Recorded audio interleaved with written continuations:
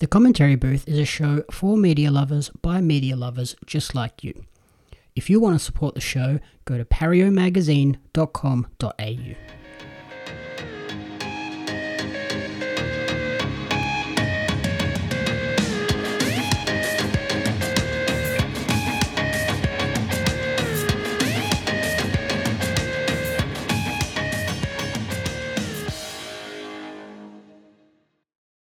Welcome to the Commentary Booth, where we watch and, you guessed it, commentate on the week that was in movies and TV.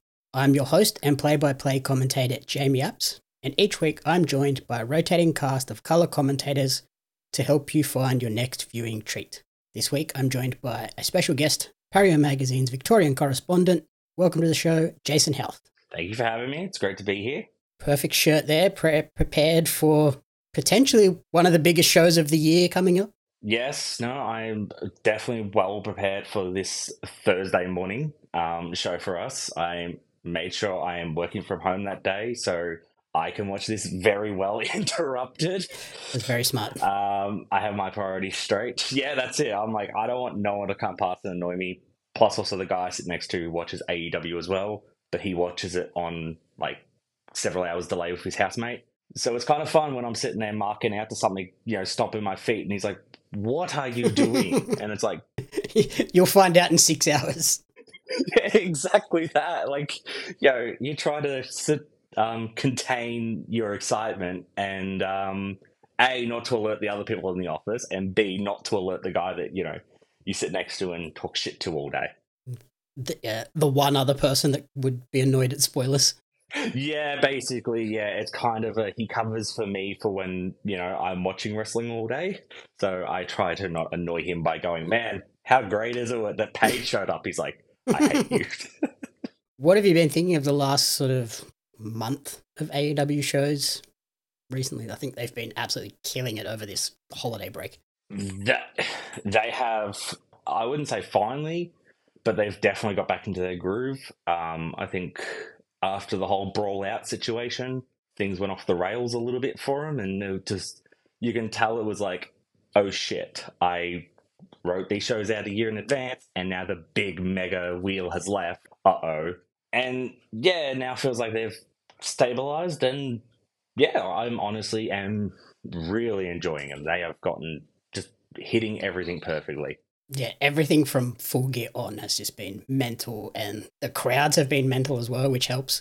Yes, exactly that. Like, that really is the key part of it. And I think COVID era has shown that, yeah, the crowd are a very key point of most of these shows, especially the ones that have just go nuts for everything. Mm-hmm. And good old Jeff Jarrett is back in the situation.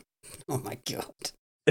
Get to listen to wee woo, wee woo. There was some classic Jeff Jarrett booking the last week of Dynamite shows. Oh, so that is the actual moment that I was referring to earlier when I was like stomping my feet at work. I'm like, holy shit, Jeff Jarrett just won the tag belt. It's so bad. Like, I would have messaged you going, F this. But at the time, I'm like, this is so bad, it's great. Because Guitar Man win. Both of those tag title matches this past week, I was just like, Jeff Jarrett has 100%. He's in control of this storyline. It's been fun. It's been great. It's different to everything else.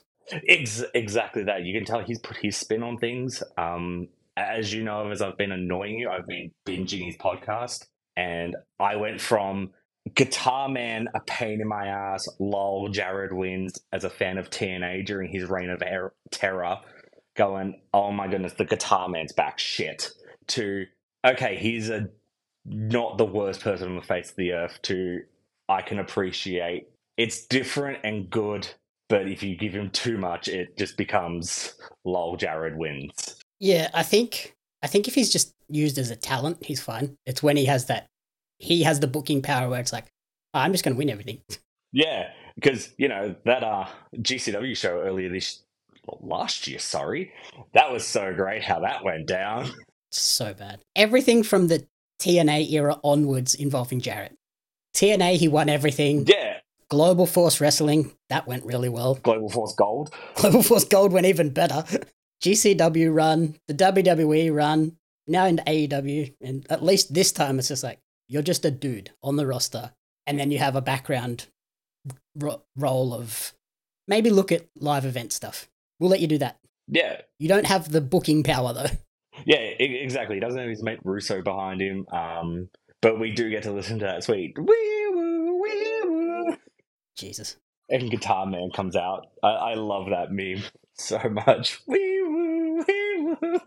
What did you think of Max? Did you catch Max Caster's rap on Rampage this week?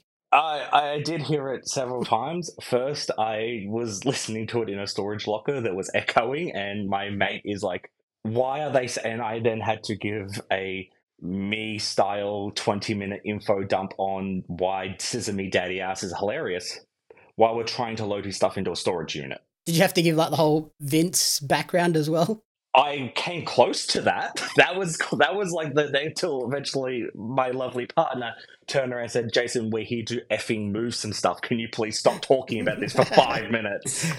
Classic. Yes, and yeah, you know me well enough that it probably went on for a lot longer than 20 minutes. I did listen to it again though later that night, and oh man, he absolutely nailed that. I was like, wow. That was Max Caster Unleashed, which we haven't sort of seen since what was the last one that he got a lot of backlash for? I remember the Amber Heard line got him in a little bit of trouble. Yes, something like that. Yeah, I'm pretty sure the one that got him in the most trouble was that the Eiffel Tower joke about Julia. I think that was the one, and then since then he really toned down a lot. Kind of skirted the line. This was back to, okay, yeah, we're going back to 90%. Not 100%, but 90% of you can say what you want. Yeah, it was good.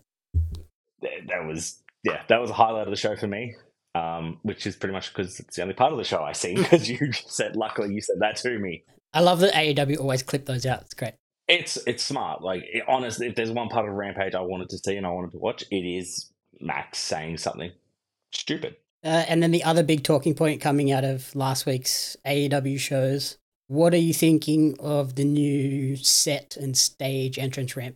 I was not a fan at first. Yeah, when I saw the still images of the dark setup, I was like, oh, that's a bit... just a whole bunch of LED screens. Yeah, it looked like something out of a 2K game. Mm-hmm. Like, hey, like, as someone who's big into playing WWE 2K, it's like, this is what WCW would have looked like if it was the third brand or whatever under the WWE banner. And it's like, cool. There's a lot of LED screens here. There's a lot of red and blue. Yeah. Cool. We'll say again, that show was well lit. Looked a lot nicer on the eyes. It looks so good now. Way better. Like, again, like I was watching part of it on my phone, and I'm like, I don't know if it's because I got my phone brightness up too high or somehow it's streaming in 4K, but man, he looked gorgeous for once than the nice dark smoky look of the old era. Yeah, I don't know if it was like, I imagine that they have changed something with like the camera settings or something, but the way the crowd was lit was really like well done. Like you could see the crowd, but it wasn't like they were just drowning in spotlights, and the colors really popped. I think if they hadn't gone with red and blue, I don't think there would have been as much controversy about this new rebrand redesign. Like, literally, if they'd just gone any other colors, fine. Yeah. Like, purple and gold, which is kind of what they use for Battle of the Belts. Purple and green, blue and green. Yeah. I just realized red and blue is the Raw and SmackDown colors. Yes. Yeah. Now I understand why people are like, that's a bit silly. Yeah. I was just like, any other color and we would have been fine. Like, yellow and... Yeah. Like, yellow was their color. Yellow and white was always their color. That's what I was trying to think. What was their colors? Like, I've got a bit of a mental blank. I'm like, it's not yellow because yellow is NXT. And then I remembered, yeah, no, it is. Yeah, AEW was yellow. I tried looking down my shirt, but it's just the white logo. Yeah, on the good old classic black t-shirt. I think once we saw the stage in action for Dynamite and particularly Rampage, Britt Baker's entrance looks epic on that new stage. Oh, really? It looks so much cooler. Like, just the way they have, like, the blood in... Because there are so many different LED screens and they're not all... It's not one big wall. Like, it's... Yeah. 2 side panels, a top panel, the middle window and then two smaller screens down below. The way they like put different elements on that to make it like look like there's depth and stuff on the stage looks really cool. And then the way they moved the announce desk as well, and the way they moved on Dynamite, the camera like swept in onto them, felt very like NFL, the crane camera coming down onto the sideline commentary table. Yep. The old WWF crane cam, which was used in every single Austin main event of the crowd brawl, up to the crowd. Got to get that shot of the camera zooming into the guy's head. That's instantly what comes to mind when I think of that camera. But yeah, no, look, it is. I was also like, I guess with Brits, if you've got the right graphics, you can always make it look good and always add to it. Yep. So if they do update a lot of the graphics for a lot of the other talent, it will be nice to see what they pull off. Orange Cassidy's was really cool as well. Like each screen was like just white with black text. It was just like, put cool orange logo here. Okay, that's cool. Put something here. That's actually cool. That is perfect. The other big redesign part that I noticed on the two shows was the backstage segments. They weren't just against like a flat wall anymore. It's just like, here's a flat wall with the AEW logo all over it. It's like 4 LED panels with borders, and it was kind of like curved. Like it looked like an NFL Network TV, like, or news station type thing. It just looked, the backstage segments just took it up a whole new level.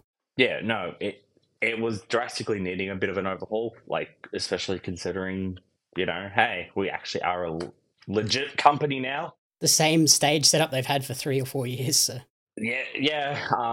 I will miss, now, even though Cody has been gone for almost a year now, there's no longer have the chandelier lights coming down and no Cody Vader rising up for the Cody. Yeah, it now feels like he really is gone.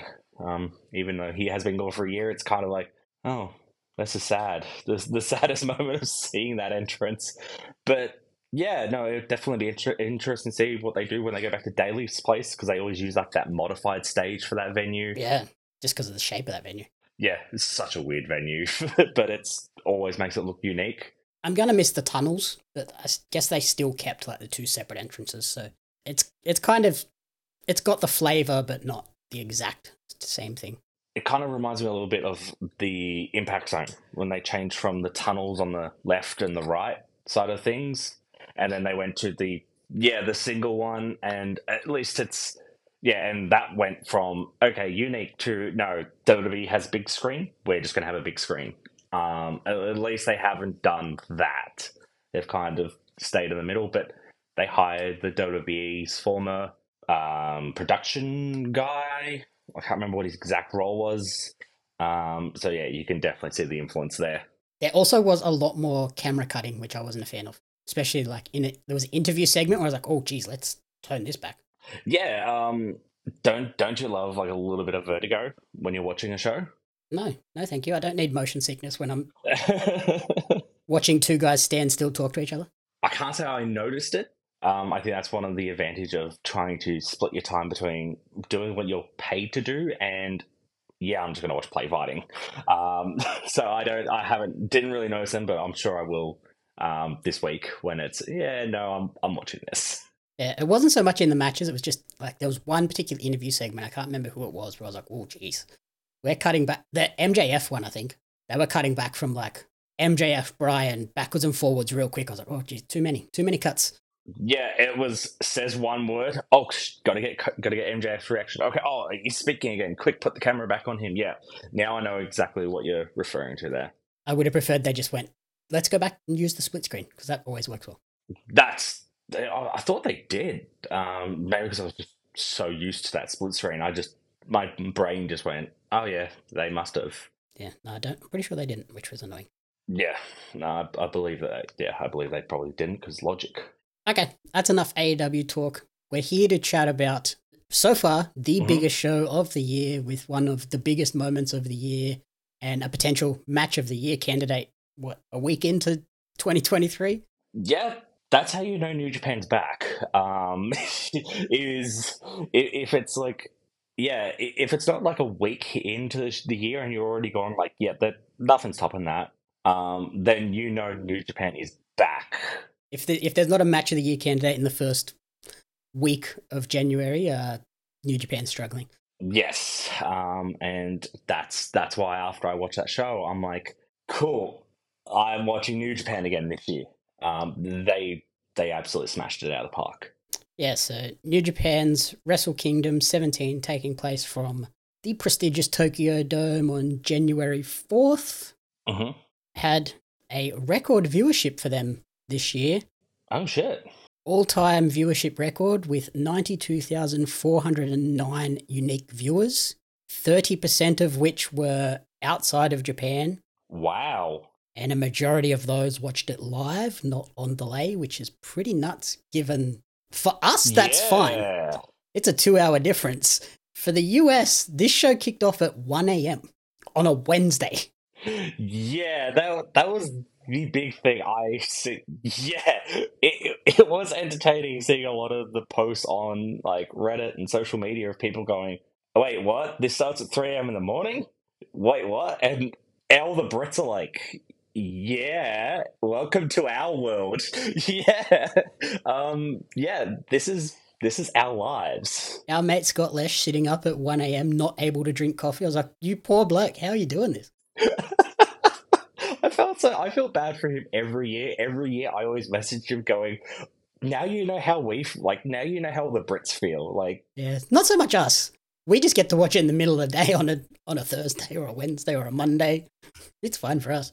Yeah, exactly. It's all cool for us, but like, yeah, they kind of realize how the rest of the world has to suffer. Because luckily, British wrestling has really live streamed much. Because otherwise, that's us. Like their shows. Like I remember watching that World of Sports live show, and it started at 3 a.m. in the morning for us. And I was messaging all my mates, and they're like, yeah, shut up. We deal with this all the time. Yeah. I'm like, yeah, but I don't like this. Money in the Bank this year is going to be the one that kills us. Oh, yeah, that's... I knew there was something that was coming from me. And whatever the AEW show is. Yeah, I'm not looking forward. Like, luckily, hopefully AEW's just tape delayed. Yeah, if it's just a Dynamite, I'm not watching it live. I'm sorry. Yeah, no, I highly doubt they're doing it live. I'm pretty sure that would be tape delayed. But yeah, old mate Lesh having to be awake for his good old play fighting is always a fun part of my January 4th traditions to remind him that suck shit. This is what you get for living in New York. This New Japan show also was the 11th most searched topic on Google on the day. Wow. Which was the first time a Japanese show was in the top 20 for a day as well. So wow. I think the rumors that were leading into this match, into this show, played a big part, and Kenny returning against Will Ospreay was a major draw as well. So yeah, and drew a big new audience, which is pretty crazy. Yeah, no, definitely. Like I said, a lot of people learning what AEW. I mean, New Japan is through AEW. Like, as weird as it is for us to say that, considering we went the other way. Yeah, AEW came from New Japan. That is a sentence I didn't think I'd say, but yeah, a lot of people, didn't even think of the Kenny impact on it. I'm just like, yeah, it's Wrestle Kingdom. Mm-hmm. Kenny's going to be there, except for the last 4. Yeah, and well, the other big rumor that was, oh boy. It paid off. I am just curious the amount of people that probably put that show on to watch that big surprise and then watched later matches going, WTF, why are you doing this to yourselves? Oh yeah. I remember my first Kingdom show was the one that had Jared did, where he live streamed, the first one they actually proper live streamed. Mm-hmm. Yep. Yeah, I can't remember which one it was, but yeah, I watched it thinking, oh yeah, first match, flippy junior tag match, and that was like Goto versus, just say Suzuki or Ishii. Yeah, it's probably Ishii, and they just murdered each other. Whoa, yeah, it's like what is it just being blown away because that was a style and then you get like Shibata and Shinsuke just kicking the absolute living crap out of each other. Yeah, I'm like, oh, this is what they do here. And yeah, being deeply hooked. Yeah, okay, we just punch each other square in the head and deal with it. Okay. Yeah. Oh, the human body, the neck can. Okay, cool. I did not know that. Oh yeah, you just drop that guy square on the top of his head. That's smart, safe.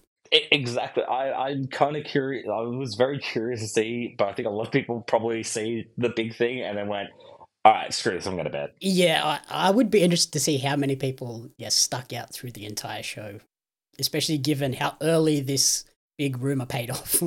I was surprised it was so early on the show. That is exactly it. Like at least if you're living in the West Coast, I think the show started at like 10:30. So, by midnight you would have got the payoff and you would have gone, all right, cool, sweet, I'll watch the rest later. Yeah, East Coast not so great. But then also on the East Coast, by the time most people were waking up, Kenny Will was just starting. Yeah, and to be fair, if you after you watch that, you go, yeah, I'm not going to sleep.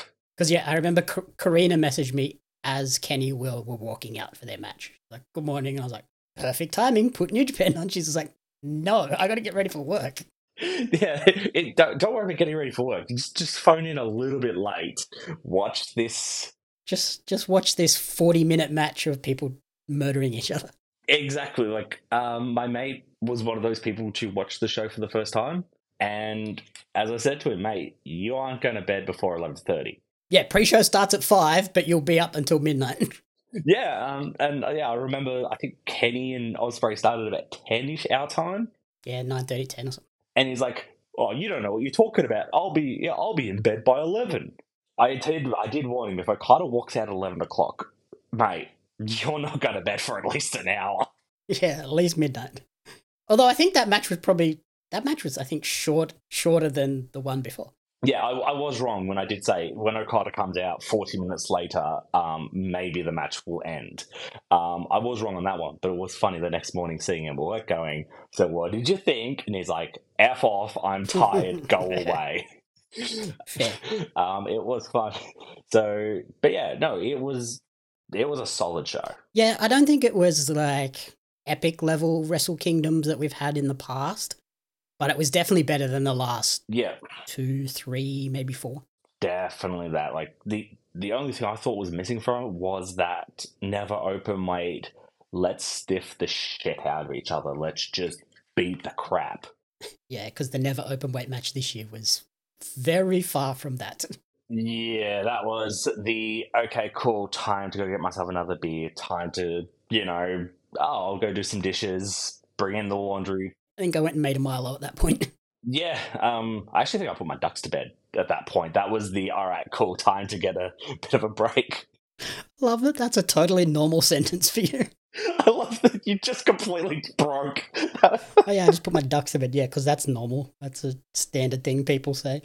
That's exactly it. Most people, went in the toilet, had a quick shower. No, Puddles had to go to bed. My chickens needed to be locked away in bed, Jesus. Come back and the match is still going. I can't believe that got you. Alright, let's run through the card and give some little reviews on each match. Yeah. So the show opened. We're ignoring the pre-show because it was very forgettable. Yeah. The Rambo was fun, but standard Rambo action. Can we just talk about probably the one thing that we do need to talk about before you start? How effing great is having Gino back on commentary. So good. He's so fun. And just so I do remember messaging my mate going, yes, he is Australian. He's like, he's the greatest commentator. Why have I not seen of him before? And he was just hooked. He's like, this guy is just great. He's very funny. I'll give him that. And he plays the heel commentator really well without like going over the top like you get with the sort of the WWE heel commentators and even like Don Callis. Like he's not like that. He's kind of just like, these are my guys. I'm going to cheer for them. Not, these guys are the best and evil. He's just like, oh, they're cool. I love these guys. What are you talking about? They're my mates. Then you get Kevin and Chris just being like, shut up, Gino. They're not cool. Which again is the very normal response to any Australian is just shut up, please. I was beyond elated. The best part about the pre-show was Kevin and Chris just kind of taking the piss out of Gino. And yeah, that was actually one of the good things because I seen it on social media. You sent it to me going, hey, look who showed up at the fan meet and greet. Didn't tell Tyler about it. He came inside because we were making burgers. He comes inside and he just stops. He's like, WTF? Wait, what's in there? And like that was what caught him so off guard. I'm like, oh yeah, like I deliberately didn't tell him to watch his reaction of like, all right, cool, this is going to be good because their commentary stuff is just great. Kevin Kelly knows his shit, knows what he's talking about. Chris translates beautifully, which again was fun trying to tell my mate at work. Oh yeah, they never had a translator for like the first 5 years I was watching it. They didn't even have English commentary when I started. Yeah, that's it. It's like, they'd be having a pre-match promo. You had to go on Twitter and just dumb luck find someone that someone else had reshared and liked this, and then follow them, and then hope the algorithm shows them back up to find out what they're talking about. And he just looked at me going, "What?" I think the first 2 or 3 Wrestle Kingdoms I watched were just in Japanese commentary, and that was a weird experience. Yeah, exactly. It's just I was like, I'm just watching people beat the shit out of each other, and I don't know why. Yeah. So that was always fun, and then just Gino just being Gino. Like I really, really, really hope that was not one off. I really hope he sticks around, comes back for some bigger shows. I imagine he's going to be the permanent third member of that one. Whether he might not do like the random shows, but I think the big shows and the best of Super Juniors and G1 and stuff he'll probably be there for. And the Tamashi shows, I imagine he's going to be commentating those. Yeah. So that it does feel more like these are New Japan shows, they're not MCW or PWA shows with New Japan stickers, which is what the first one kind of felt like. This is a PWA show with a New Japan banner. Yeah, exactly. We're in a PWA building with PWA talent. The PWA ring and setup. Yeah. Stage, commentators and everything. But no, we have a little different logo on everything. Definitely sets it apart. Yeah, so I imagine Gino's going to play a bigger role in those moving forward. Yeah, and Gino just making references to Aussie wrestling things and shouting out Mikey J randomly on a show going, wait, what? He shouted out Taylor King from Perth. I'm like, okay. That is the best thing about Gino, because it's like, I bet you 90% of the people, or 99% of the people have no idea what he's saying. Yeah, they're like, who the hell is Mikey J and Taylor King? Like, what? And yeah, just me and you going, oh God, Gino. And a whole bunch of Wagga Wagga references. Especially on New Year's Dash. They hammered the Wagga Wagga references on New Year's Dash. I asked one of my bosses at work, I'm like, hey, we got customers in Wagga Wagga. How about you send me up there for a couple of days? Oh, that'd be a good idea. And he's like, yeah, he's like, why do you want to go to Wagga Wagga for? And I'm like, oh no, mate. Like, I just want to like, help out and grow. And I got to meet the clients. Yeah, exactly. I did that very quickly. His response was, "What's going on? What do you want?" I'm like, "What do you think's going on there?" He's like, "Some play fighting event." Yeah, a Japanese play fighting event in Wagga Wagga. In his response, for 4 days. Yeah, keep in mind, this is someone that goes, "You watch that fake wrestling crap," is the direct quote. Why the F are they doing a show in Wagga Wagga? Because the New South Wales government paid them to. Exactly. And he's just like, just left confused. And he's like, you're going to have to go through from the higher bosses. All right, I'll go see him. Don't. Because he knew I'd probably walk in there going, hey, buddy, pal. Just wait until you know dates and then start pitching it pretty hard. That's it. That is exactly it. Like, Plan B is deliberately screwing up an order and then being like, someone's going to hand deliver it to make me feel better. Oh, I'll go. I made a mistake. You can punish me by making me drive to Wagga Wagga. Oh man, I've been so naughty.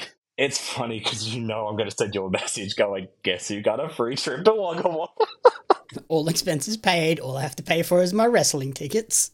You idiot. But yeah, I love the Wagga Wagga references. Wagga Wagga. Back to the show and the matches. It kicked off with the IWGP Junior Tag Team Championships, which is pretty much always in this spot. Yeah. Catch 2-2, TJP and Francisco Akira from the United Empire going up against the most creative tag team name of all time, Leo Rush and Yo. Yeah. What did you think of this one? Good opener. Real solid sort of thing there. I can't say there was really much that really stood out. Like, Leo Rush got busted up bad. Bad. Real bad. Bad enough that he missed Bowler. Yeah, which is, I did have a quick sneaky look at before we started this, checking up on results and that. But yeah, like seeing that, and yeah, it was, like I said, it was a good opener. I don't think it was very flippy from memory. No, not a lot of like, not a lot of dives and stuff, but it was still like super fast paced. They were running around in the ring, hitting moves in quick succession, but no big crazy dives.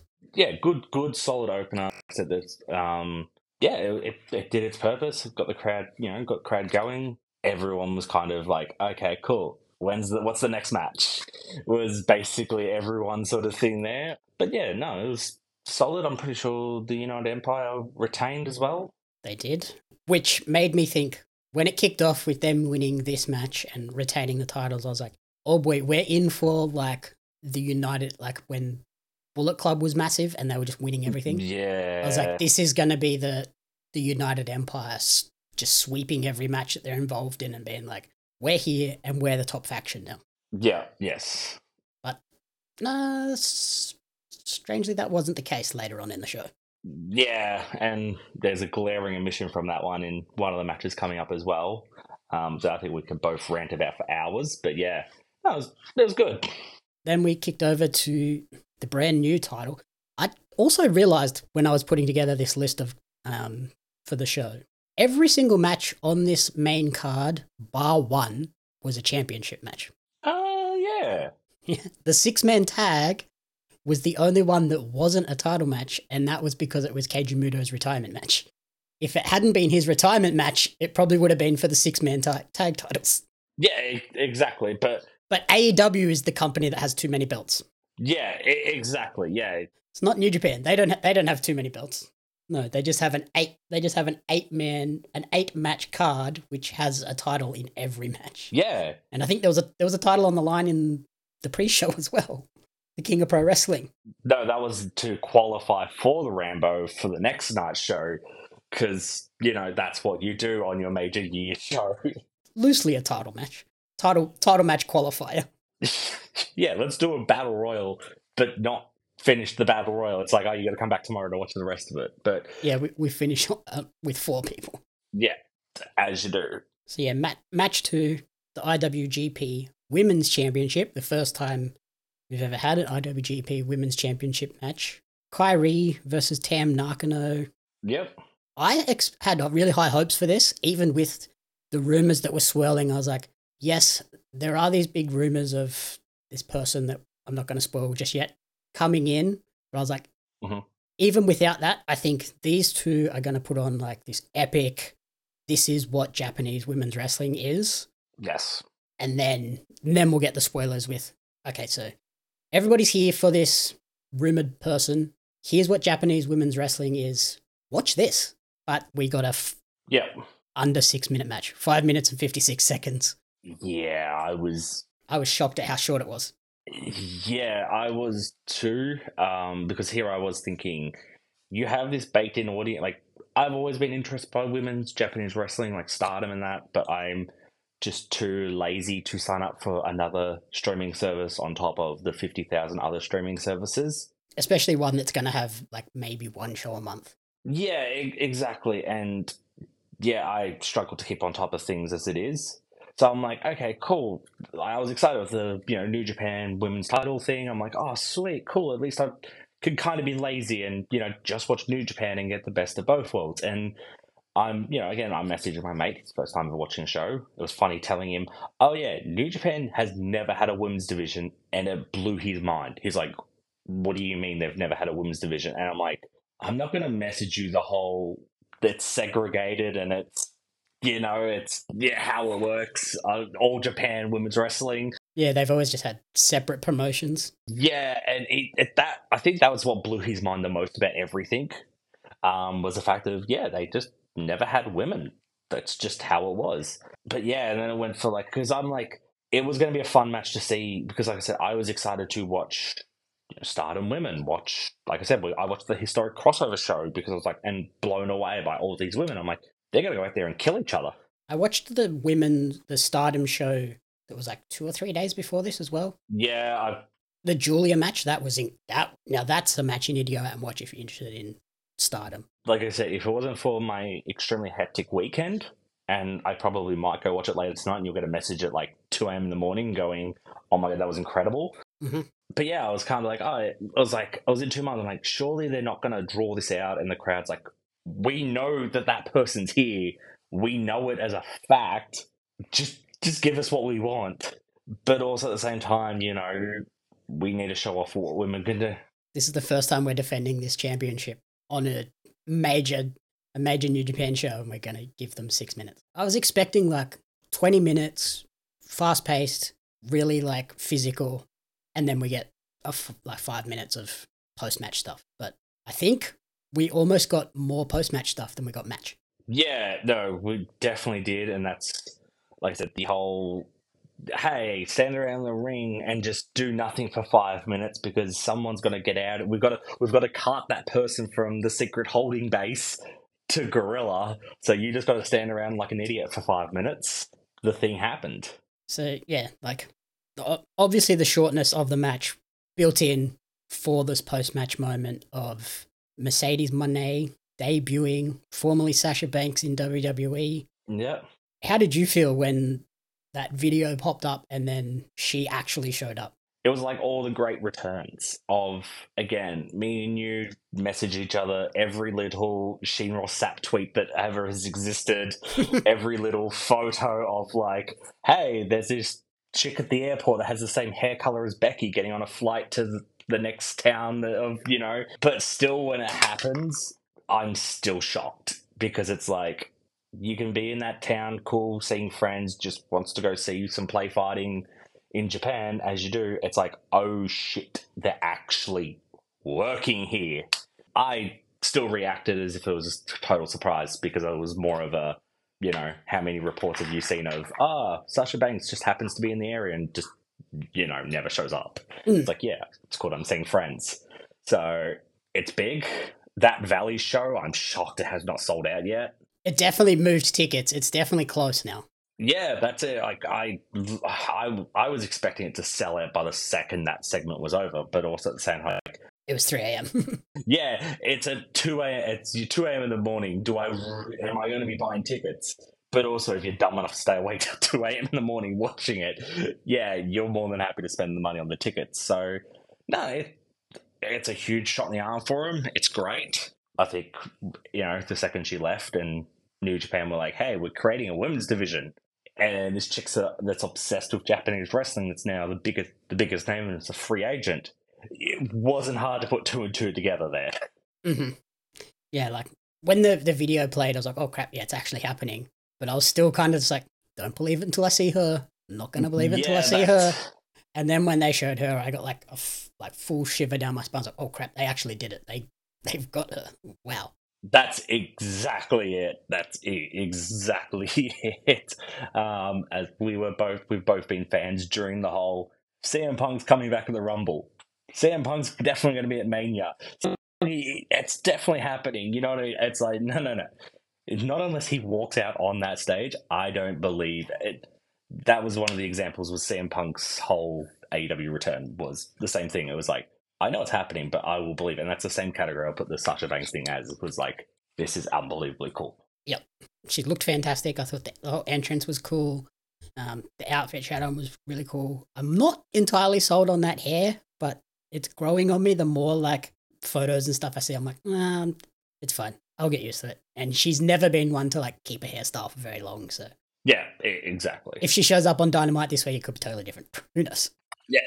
So it'd be interesting to see where they go from here, how long she sticks around for. But, hey, I'm definitely probably going to watch that Battle in the Valley show for sure now. Yep, February 18th. What did you think of her new finishing move that she hit on Kyrie?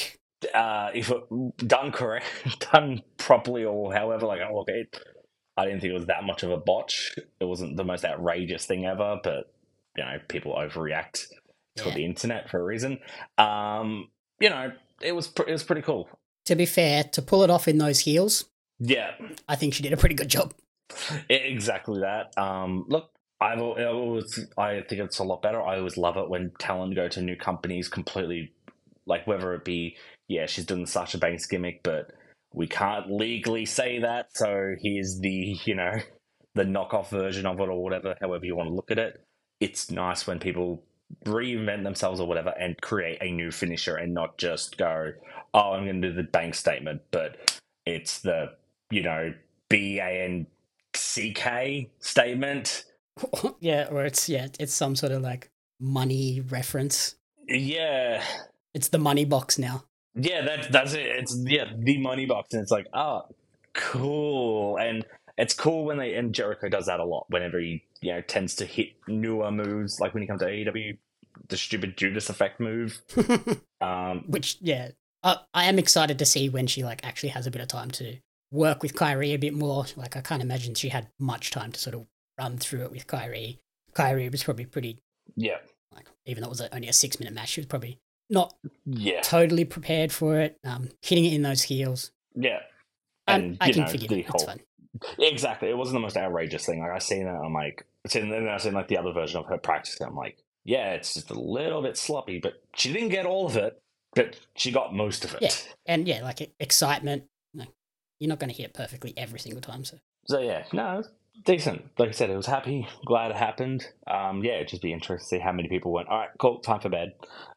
Straight after that, or how many accounts got DMCA'd to oblivion straight after. I'm sure there was plenty. A couple of other questions in regards to her debut. The name. How are you feeling on the name? Yeah, it works as a heel name because it sounds pretentious and wankerish. That's what I'll say there. I'm not. Wrestling names are always a bit of a funny one. Like I said, Sasha Banks sounds like a stupid one when you say it, but when you say it over and over and over and over and over, it just grows on you. Yep. So, yeah, no, look, I don't really have much. It's a name. I think the one thing that annoys me about it is I've heard it said like 3 different ways. Yes. Like so many people are saying Monet as in like the artist, but it's not Monet, it's Monet. I didn't even know that person was an artist, but yes. Yeah, it's Mercedes Monet, as in like money. Like a French person trying to say money? Like, no. Is that what it... Okay, it's like a really, bad, Mercedes Money just sounds... I understand it sounds like a name of a random indie wrestling and someone with their first name just starting out name is what it sounds like to me. Also, not being able to call herself the boss is a bit weird. She has to be the CEO now. But that's because the CEO is bigger than the boss. She's in a bigger spot now. Playing off that boss comment, do you think she appears at AEW Dynamite tomorrow? I would like to say the Britt Baker line, which is always fun with AEW because I don't know, sometimes our streams are so out of sync. So I'll message you going, oh my gosh, you said the line. And you're like, what are you talking about? 30 seconds later, I see what you mean. No, we were in sync. My brain wasn't in sync. Oh, that's rare because it's always me. You said, I was like, what are you talking about? And then it took me like 2 seconds. I was like, oh, she said I'm the boss. Yeah, that line there kind of made me go, oh, okay, it's happening. But then when good old Uncle Dave, Big Daddy Dave, comes out and goes, not happening, grow up. It's like, oh, okay. But he also did say that he heard it from people in the match. And like, yeah, if he did hear it from people in the match, they can't be that stupid that they're spoiling the biggest moment in their match. Yeah. To the biggest wrestling journalist in the world. Like they're not that stupid. But also, if you're the biggest wrestling journalist in the world, you can't be that stupid to turn around and go and believe them. Yeah, such as, you know what I mean. Like, I know I message you a lot of dumb things. There's 1,001 dumb things I know in here that I don't message you because it's like I want to check that out first before Mm-hmm. So that's why it's like it's just I don't know. It's really weird because you would think by now it'd be like the CM Punk thing of like, oh man, I wonder who's just going to happen to show up, but you can't shit the bed. That line itself, like this has been promoted for so long that there's this mystery partner. That one line was like, it's happening because she said I'm the boss and winked at the camera. Like that's a whole thing. Like that's not just an accident. And Tony isn't stupid enough to let that slide if in a pre-tape. Yeah. And then they announced Tony, which then like had Sheeta get annoyed. And I was like, Okay, so there's two ways this goes. Shida takes out Tony early in the show backstage, and then we get the whole, oh no, what's Saraya going to do now? Who's her partner going to be? She's got nobody. And then make their way to the ring. They're in the ring. They talk a big game like, oh, what's she going to do now? She's got nobody that likes her, no partners. Shida's pissed off at her because of what she said last week. She's got nobody. And then Saraya comes out and goes, no, I found someone. And then Mercedes comes out. That's like the ideal for me. And then doing it that way leads ultimately to the AEW originals versus former WWE stars, potentially leading to the first women's blood and guts match. Yeah, I'd say that, yeah. Or then, in my head, the only other way that this plays out is the New Japan deal perhaps they're working with AEW, but they have a thing saying she can't wrestle until after Battle in the Valley because we want her first match. Yeah. And a couple of weeks ago, we had those, Britt gave Saraya 2 tickets to the show. Yeah, and but then like that 2-ticket thing, it's never been followed up to be like, but also at the same time, like how do you not check off gun that and make it too obvious of like, I just have these 2 tickets, like. So like the second way I see this playing out is, yes, Tony is Saraya's partner for the match itself, but we see Mercedes and Kyrie in the crowd, and then they end up having a brawl in the crowd to set up Battle in the Valley promotion. That is a smart way, but man, those fans in LA they're not idiots. They're gonna be pissed if that's how it plays out. That's it. Like you could picture how much they are going to reject and boo the living crap out of that whole segment. It's going to be bad. It is going to be a joke. It hurts Tony. It doesn't help anyone. That's it. Tony looks like a fucking idiot by the end of it. So if Tony's music plays and Tony walks out, Tony gets booed out of that building. And that's not the character. She's not a heel. Yeah, exactly. So, whereas but then I guess Shida taking Tony out, I guess would make her a heel because she's taking out a fan favorite. Yeah. But the crowd's also going to cheer because they know that's going to lead to getting the person that's been rumored. But that's also the Adam Cole situation of like, you know what I mean? He can do the most dastardly thing, break Brian's neck. We'll get booed for 10 seconds, but then instantly everyone will go, Adam Cole, baby, instantly second. And it's one of those things like, look, I do believe she's definitely showing up because, like, if everyone's believed, in November, the deals were all not inked. Legally, we can't talk to her, but, we were passing notes to her husband, and, he just happened to say this, and this, like, wrestling bullshit. But it's one of those things, they dropped the whole Shida Britt Baker thing dead in the water. After teasing it for so long and then instantly going, oh, no, they're friends now, because something better showed up. And that's, you know what I mean? That's why it's like, surely you'd be, you know what I mean? Like, for them to drop, like, that was their hot aim. Like, the hot thing was, these two are going to, go at it. To, no, we kissed and made up. It's all good. We'll work Christmas party. I said, sorry. She said, it's fine. Yeah, something's got to happen there. Yeah, and just like Tony's a smart man. He's not going to tease this out for a month and a half of Saraya's got this mystery partner. It just so happens to be after January 1st when this other person's contract is finally over. And I understood why they didn't say anything last week or the week before because they didn't want to spoil the New Japan surprise. And maybe that's why they played into it last Dynamite as well, because I guess they were thinking maybe not everyone has watched New Japan yet, so we don't want to spoil it on them. But I was expecting there to be the Shida takes out Tony thing on Rampage or Battle of the Belts, but we didn't get that. So yeah, that's where I'm going to.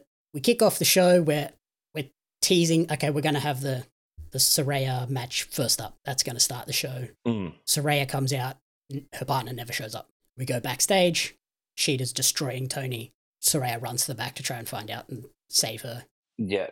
And then we get no, she's not cleared to wrestle. Now what's going to happen for the main event? Although it won't be the main event.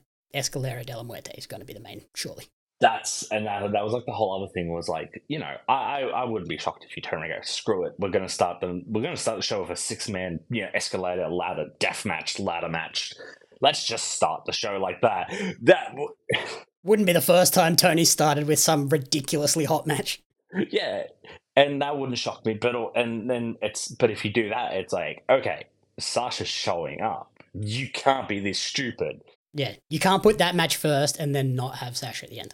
Yeah, exactly. And it's like, or do you do it at the start of the show? And it's Whereas at least if they put that Saraya match at like the hour mark in the dead middle of the show, then it could go either way. that's It's exactly not like it. a guarantee that she's showing up, but I feel like it's pretty clear that she is.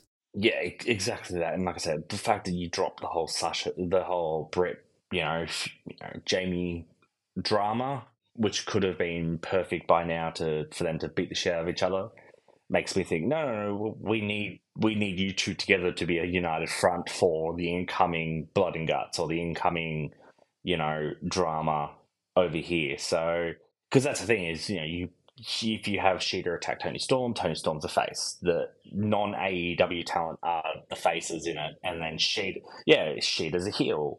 All you need is one more talent, and I'm sure that you can You've got throw in Athena and Ruby can be on the ex WWE as faces, or although Athena has been a heel recently. Yeah, Ty Mello can easily throw herself in there. Anna Jay throws herself in there. There's just five, and I'm sure they'll probably just do the old school sort of, I'll have a TNA AEW original on the the incoming force thing. So it'd be interesting to see where they go from there. And I know I'm certain she's showing up though.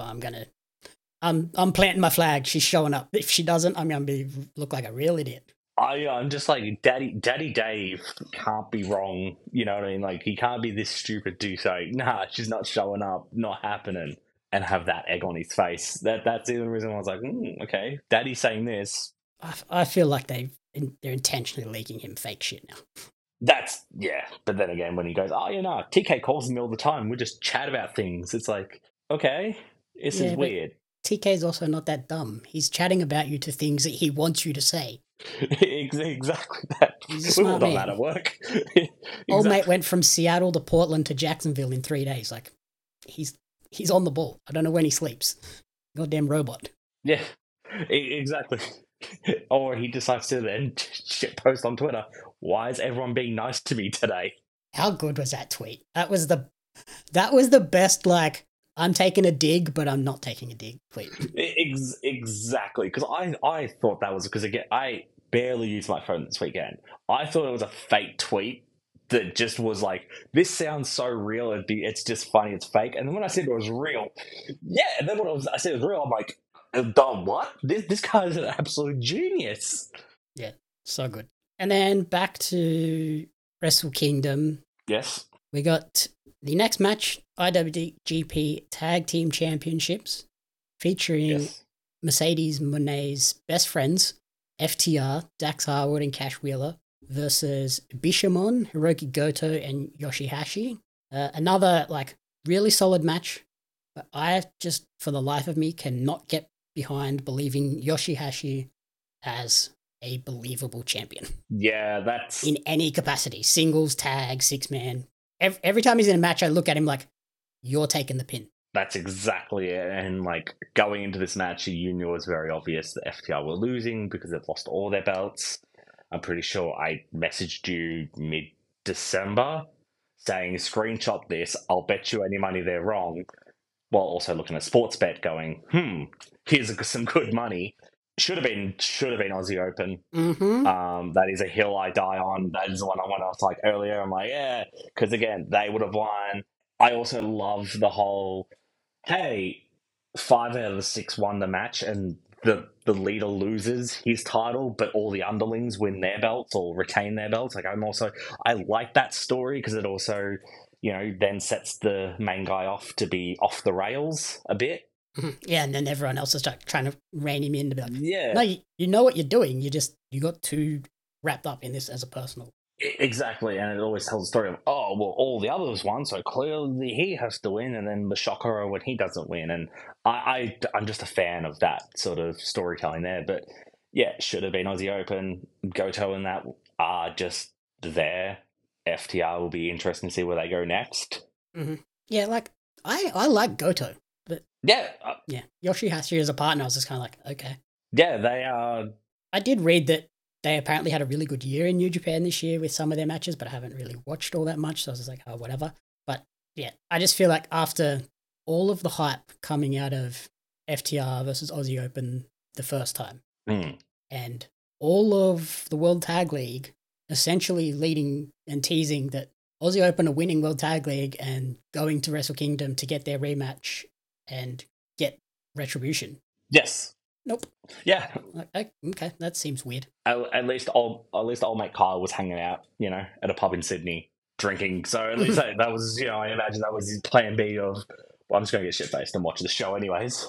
I just feel like, yeah, it would have been the perfect, like, Aussie Open are here. They're legitimate New Japan competitors, and we're strapping the rocket to them. These are our guys moving forward. Exactly, yes. Because Goto and that are the quote-unquote safe COVID bet of, hey, we can't get anyone in and out of the country, or people aren't available for the times we need them. Okay, cool, sweet. Here, have the belts for a couple of months. And that's the thing is, like, if Aussie Open, I'm pretty sure by the end of this year will be IWGP Tag Team Champions. I don't think that's a very wild prediction to have. Them beating Goto and that is a bit average. I wonder if they win them in Wagga Wagga. Surely there's going to be surely a good old time. Thinking about it now, that's where it's happening. Then again, I was certain that Robbie was winning the freaking junior tag belt in the good old Melbourne Showdown show. The Melbourne show? Yeah, which I'm drawing a blank on what that venue's called, and I pass it all the time when I go in the city. Festival Hall? Festival Hall, that I knew it was some sort of hall. I was going to say Melbourne Hall, but yeah, Festival Hall. My brain's just not working. Wagga Wagga would be good. Old mate Kyle's a good old country boy. No, he's not. He's from Newcastle. Isn't Newcastle country? No, not really. It's like one of the second biggest towns in New South Wales. I'm not good with geography. I think it's like Sydney, Newcastle, Wollongong are like the three biggest. Well, you've seen me driving. You've been in the car and my direction skills. I am an idiot. But yeah, at least it's in his state. I imagine that's where they win them. That'd be cool, seeing them win them at home. Yeah, exactly. Wagga Wagga. The other major talking point from that match was I still cannot get over how tight FTR cut getting to this show. Oh, that is... Clearly not intentional. Like, yeah. There's been flight chaos in the US the last, month. Oh, yeah. But for them to get there literally hours before the show started... That's what I was certain. I'm like, surely TK just gets the private jet out. It's like, all right, let's just go. I'm just saying if they flew from Seattle, there's a Concorde there. They just fire that thing up and off you go. He's got the money. I don't think they flew from Seattle though, because they weren't on that Seattle show.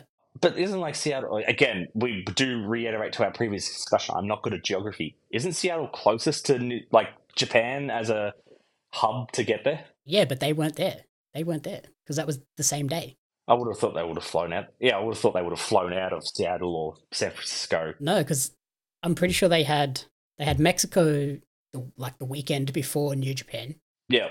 So then they went from Mexico where they lost the belts back to Florida where they live, I think. Yeah. From Florida, they would have flown to probably LA or San Fran.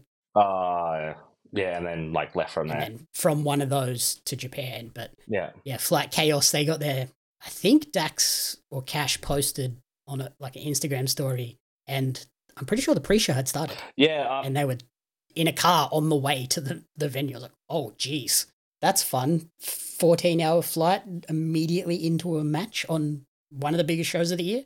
Which is why the match was very... Yeah, I'm beyond shocked. I can't even function after a 14-hour flight, let alone imagining doing something like that.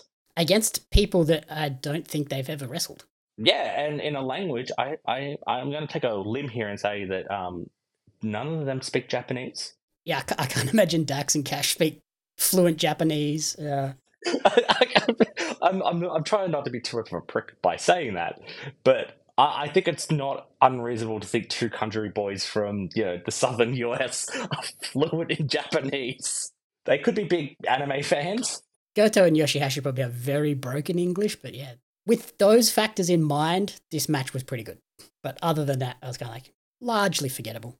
Yeah, I'm a bit salty. They FTR never got a really good New Japan run, which was a bit because I think they defended the belts on a random New Japan show in November, and then that was it. Like, I think they did obviously the UK show, but like Japan, Yeah, they didn't go to Japan and do like a 6-week tour or defend the belts here, defend the belts there. or World Tag League.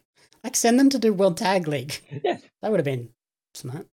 Oh, well. but yeah, so at least they've dropped them. Their AEW storyline continues, and it'll be interesting to see where they go next. And then from there we moved on to another title match, a brand new title, the ugliest title I've ever seen. Oh, The NJPW World TV Championship between Zack Sabre and Ren Narita. yeah, that is so ugly. It looks like a actual like a trophy more than a belt. Yeah, it looks like the sort of belt you get for like a fantasy league. Yeah, or hey, a non-wrestling fan make a belt. Employee of the Year award. Yeah, that's more what it looks like. It's like, oh, okay, cool. We're doing another one of these. Yeah, not a nice belt. It and the KOPW title both look terrible. The straps look really cheap and like stiff. Oh, the shit brown. Even the KOPW one is blue, but like they're just real stiff. Yeah. They don't look like leather. The KOPW one even has Velcro on it, and it's not even blue Velcro. It's a black strip of Velcro as the buckles. I was like, what is going on? It looks so cheap and tacky. But belts aside, this was a really solid technical match as expected with Zack Sabre Jr. And I think he did a good job of highlighting Ren Narita and the potential that kid has. Yeah, I'm beyond shocked. Me and Tyler were kind of like shit talking with each other, going, "Oh, it's a belt for all the up and comers and all the newbies." Zack Sabre Jr. wins, and then Zack Sabre Jr. wins it, who's 36 or something. Is he 36? I thought he was 20. I thought he was like 32 or something. Because I'm pretty sure they said that he was young, and I'm like, wait, what? No, Zack Sabre's not young. If you Google it, I bet you any money, because if I Google it, I'll somehow get sidetracked. 35, born on the best birthday of all time, the 24th of July.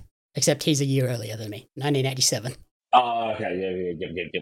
I was going to say, wait a second, is that my missus' birthday or not? Yeah. Now I know why I'm such a big Zack Sabre fan. The random things you find out when you're Googling things. So yeah, he's 35, and this is supposed to be a title for up-and-coming guys. I guess they put it on him to like establish some sort of legacy with this belt. Very obvious he definitely winning it, because the thing is you want to establish the belt first. It was a solid match, and then the post-match stuff as well, which was...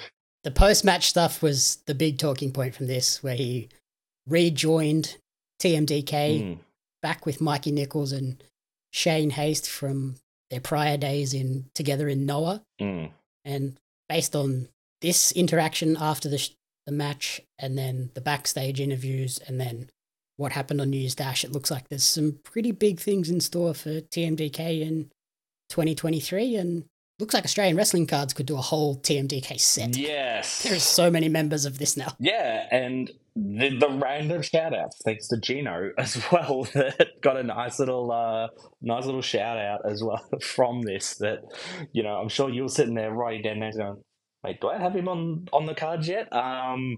There. And also, because I'm pretty sure after that is when Gino announced, Tushami is coming down to Australia, which makes me think, we're getting Zack Sabre Jr. soon. Random.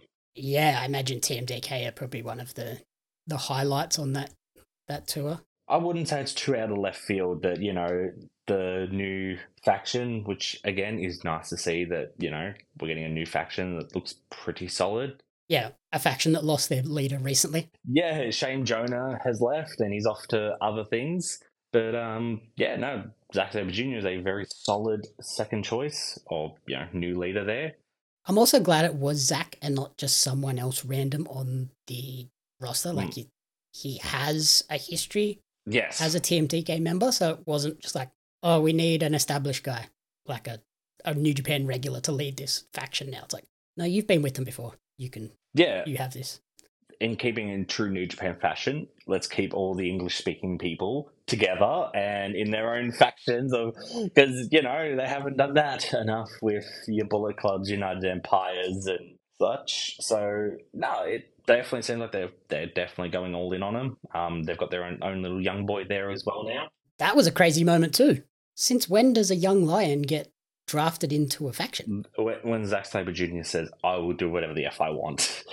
Yeah, I want my young boy. Okay. That's it. I ain't carrying my own suitcases, all right? I need someone on retainer.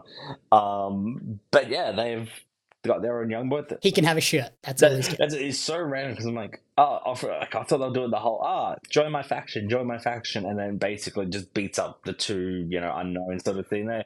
Yeah, that's what I thought. They're just going to beat down this young boy, like, young lion, like, here you go, we're just going to beat the crap out of you just to establish ourselves as heels. But I'm like, no, he's cool. He can be our roadie. That's it. And the same as like when they gave the shirt to Zack Sabre Jr. because I'm like, this is, again, I'll admit, I kept an eye on New Japan during COVID, but, haven't really been following all that much. So I'm like, oh, Shane Haste in that. Okay, I'll see what happens here. I thought Zack Sabre Jr. was just going to kick him in the head or someone was going to run out and walk away. Yeah, instead it's like, no, we're a team. And it's like, oh. Yeah. Well, Suzuki Gun is done now, so... Yes, no, I'm all... Cool to see him move across. And I will announce here now early, Shane Haste is officially on Australian Wrestling cards. Very nice, very big get. Pretty stoked with that. When he popped up, I was like, sweet, cool, Shane Haste. And then all of this interaction happened. I was like, even better. Yeah, I'm sure that was your whole thought going, yes, this is perfect. I was like, this could not have been better timing. So thanks for that one, Shane. And then we moved on to, for me, the worst match on the card. The Never Openweight Championship. Carl Anderson defending against Tama Tonga. Putting it bluntly, a boring, formulaic match with a pretty botched finish. Yeah, I don't even think I've seen the finish. I think I was was handing him a beer at that time, and I was too busy doing the twist top thing to even, because he's like, hey, you see the botch? I'm like, what? Basically, Tama hit Carl Anderson's gun stun, and Carl didn't take it right. How do you not take your own finish right? Yeah, well, like, as I said to you earlier, this was the match of like, cool, I better go put Puddles to bed. I better go look after my chickens and put them to bed, make sure they got water. Yeah. That was the bigger of the importance of then, it was actually, I waited to see whether or not AJ or Finn came out with Carl, and I'm like, all right, did it by himself. Sweet, all right, Puddles, bed. AJ hurt his ankle like the week before, so if he may have been planned, but then that didn't happen. But also, I wouldn't be shocked if it was just more of a, hey, we know if we tweak this one little thing out, everyone's going to run with it, even though, like, AJ's like, man, I've got a house show that night. I've not I got better things to do. The thing that tipped me off to this was going to be a dud. Carl never even took his shirt off. The thing that tipped me off of being a dud was Carl Anderson showed up. that was what I was... that was my big... Not known for trying most of the time, and... Yeah. That's his whole gimmick too. It's like, my whole gimmick is I get paid a lot and I don't try. Yeah. I don't know how that's a good gimmick. Yeah, Kevin Nash did that one. It was cool because he's tall and legitimately looked like he doesn't give a shit. Orange Cassidy has that gimmick of I don't try.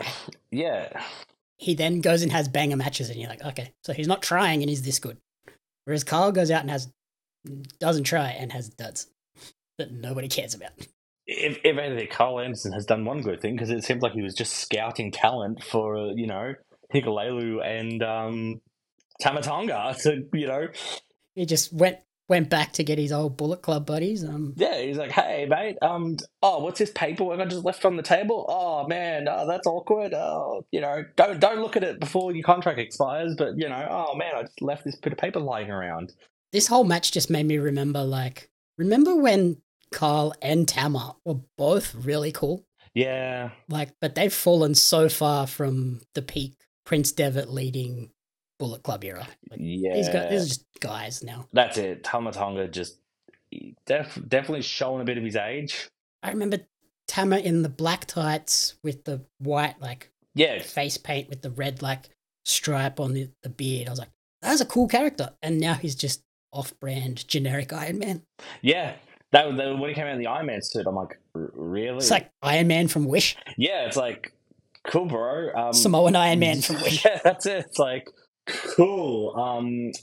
No, the Avengers was like a couple of years ago, sort of thing there. And again, it was like, sweet. That also tipped me off of this match is going to be average when, like, I think he's won that for the last God knows how long outfit. But yeah, I remember like the Guerrillas of Destiny versus the Young Bucks was the ultimate dream match, and we finally got that.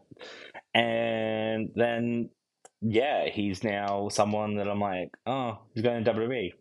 Okay, cool. Yeah, that was my reaction when the news broke that WWE has interest in both Tama and Hikuleo. I was like, if they head there, I'm not going to miss them in the slightest. Yeah, that was it. Whatever. Actually, mine was I see my Apple Watch. Jamie Apps has sent you something. I looked at it and it's something from Twitter from Shinra Sap. I like instantly drop it. I'm going to run to my phone. I'm like, okay, this is either going to be really messed up or really like,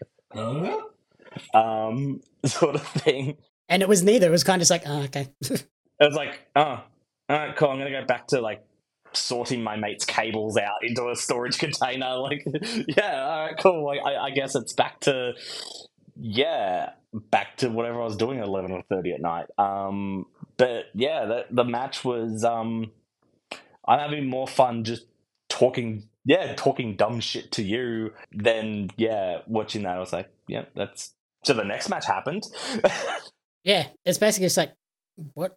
The never open weight belt, like, it has never been amazing. Like, I think when Ishii held it and maybe when Jay White had it for a little while, it was kind of cool.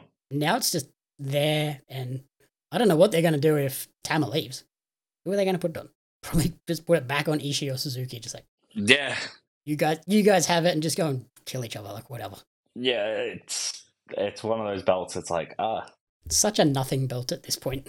Remember when they tried to do something with it with Ospreay and Ibushi, and it was like the forbidden door card of like, oh, juniors can now fight heavyweights if you hold this special title.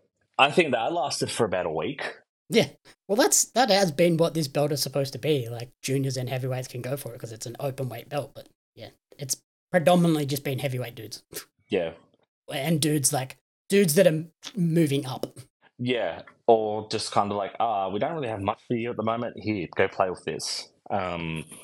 Maybe they put it on like a Despy or something and have him move up to the heavyweights. Yeah, or just use it as a way, to transition upwards, see how it goes, or hey, look, just play with this for a bit. We don't care. Yeah. Then we moved on to another kind of match that was just on the card. Yep. The 6-man tag team match. Keiji Muto's retirement, or New Japan retirement match. Keiji Muto, Hiroshi Tanahashi, and Shota Umino versus Los Ingobernables de Japón, which was Tetsuya Naito, Sonata, and Bushi. Again, a largely skippable match. Also weird that Muta didn't take the pin. Yeah, that was weird. Like, you're retiring, shouldn't you be putting over like a Naito or a Sonata or something? Yeah, because, you always go out on your back. But he was out of the building before the match was over. Yeah, which is, everyone said that like last week. It's like, yeah, he's the match is over. He's done. He's out of here. It was good that they gave Shooter something and they used it correctly because, again, I guess out of everyone in that match, he probably is the one that could use the win. Even though, like, you could argue Naito could always do it for win because he is the best. But, they have put that rocket on Shooter's back and they are shooting him to the moon. Pun intended. Yeah. He does have a lot of potential, especially like the Mox tie-ins, the matches with Ospreay. Like, I can see him being a massive star. Yeah. But didn't like Mutos train Sonata? So it would have been... Yeah. It would have made sense for Sonata to beat him, I would have thought, as like a respect thing, like master passing the torch to the student. Yeah, it was just a match that's like, oh, whatever. That was weird. That was it, because it's like, it's Keiji Muta's last match, and the giant Muta and this Muta and that Muta. It's like this weird, like, it's so funny of a retirement of like, it's the same person. Like, I kind of want to see it more. Like, someone goes from their retirement tour and just does all their gimmicks in an order of like, well, Yeah, it's my retirement tour. Jericho and Foley's retirement tour runs for 10 years. Yeah, that's it. It's like, this is the last ever Dude Love match. This is the last ever. Like, it's just so dumb. Oh, that'd be great. That is That'd be funny. genius. And that's like what I would pay. That is how I'd pay to see Jericho's retirement tour, which is basically what he's done in AEW recently. And just like, no, this is advertised. Lionheart, The List, Y2J, The Wizard, The Influencer. Oh, Jesus. The guy that, yeah, like all of his just weird and wonderful gimmicks over the years. The man of 10,000 holds. That's what I just want to see a Moodle run like that. And 15,000 characters. Just, I want to see that. That is the one thing I laughed about it, because like, yeah, again, Tyler was like, didn't Muta retire the other day at Noah? I'm like, yes, that was Muta. Yeah. Not Keiji That was Muta. great. That was great Muta's final match. Muta. Sorry, I fucked up my own joke there. And that was a great match. Yeah, that was good. Shinsuke showed up. That was great. And then, yeah, you got... Shinsuke tried. Yeah. Carl Anderson, not so much. So it wasn't a WWE directive of just take it easy on these matches? Yeah, and also at the same time, on that Noah thing, did you know it was WWE Superstar Shinsuke Nakamura? WWE Superstar? They Michael Cole that one. Oh, boy, that's what I was like. If they do that during, like, I already wasn't paying attention to that match, but if they were just going to go WWE, I was like almost tempted to start taking shots, which would then be you telling me what happened for the rest of the show. I'm like, I don't remember that, and it's like I was playing shots to fucking WWE Superstar. The match before that though, that was insane. Oh, that Falcon Arrow. I don't watch much Noah, but that Falcon Arrow off the top rope onto the apron to the floor. Jesus Christ! My back hurts watching that. I watched it. I was like, you just killed that guy. He's dead. He has a broken back in 15 places. Yeah, I'm laying on the couch trying to book stuff for my holiday, which I should have booked maybe 3 to 4 months ago. And I'm like, no, MacBook down, time to watch this. That was insane. I don't really watch a lot of Noah. But yeah, then you have... That show actually sold me on Noah. Like, their production value is incredible. Yeah, that is something that if someone reminds me, hey, like, this is their next big show, because I don't know how they work and all that stuff there. It's like, hey, this is the show, the best one to watch. They've got the New Japan crossover show at the end of the month. Yeah, and then I think that ties into Muta's last match with Sting and Darby, as random as that is. Oh yeah, that's gonna be pretty crazy. That would be absolutely off the rails. I don't know who he's facing for that. Following that like weird lull in the middle of Wrestle Kingdom, we came back with 3 pretty solid concluding matches for the show. First off with the IWGP Junior Heavyweight Championship 4-way match. Yeah. Taiji Ishimori versus Hiromu Takahashi versus El Desperado versus Master Wato, who was a weird inclusion for me, but yeah, probably one of the better combatants in this match. Like, he had a great match. Yeah, Master Wato made me go, you've got bird brains. Sitting in a pub in Sydney. Again, I'm pretty sure that's probably one of his favourite places. I don't know if the pub had pokies or not. I'm sure that probably would have made it better for him. He's sitting in Sydney, imagine playing Big Red while the match is going on, going, screw this, Max. Annoyed he's not in the match. It's just how I picture that went down. Probably getting some good re-triggers on it with the kangaroo and the tree. But nonetheless, it was a good showing. Like, I love the 4-ways when they do them on Wrestle Kingdom. I think the last time they did it was the one with Ospreay and that. And it just always goes off. It goes off because... They love a junior heavyweight 4-way. And it's perfect. You go bang, bang, bang, bang, bang, bang, and it's just off the rails.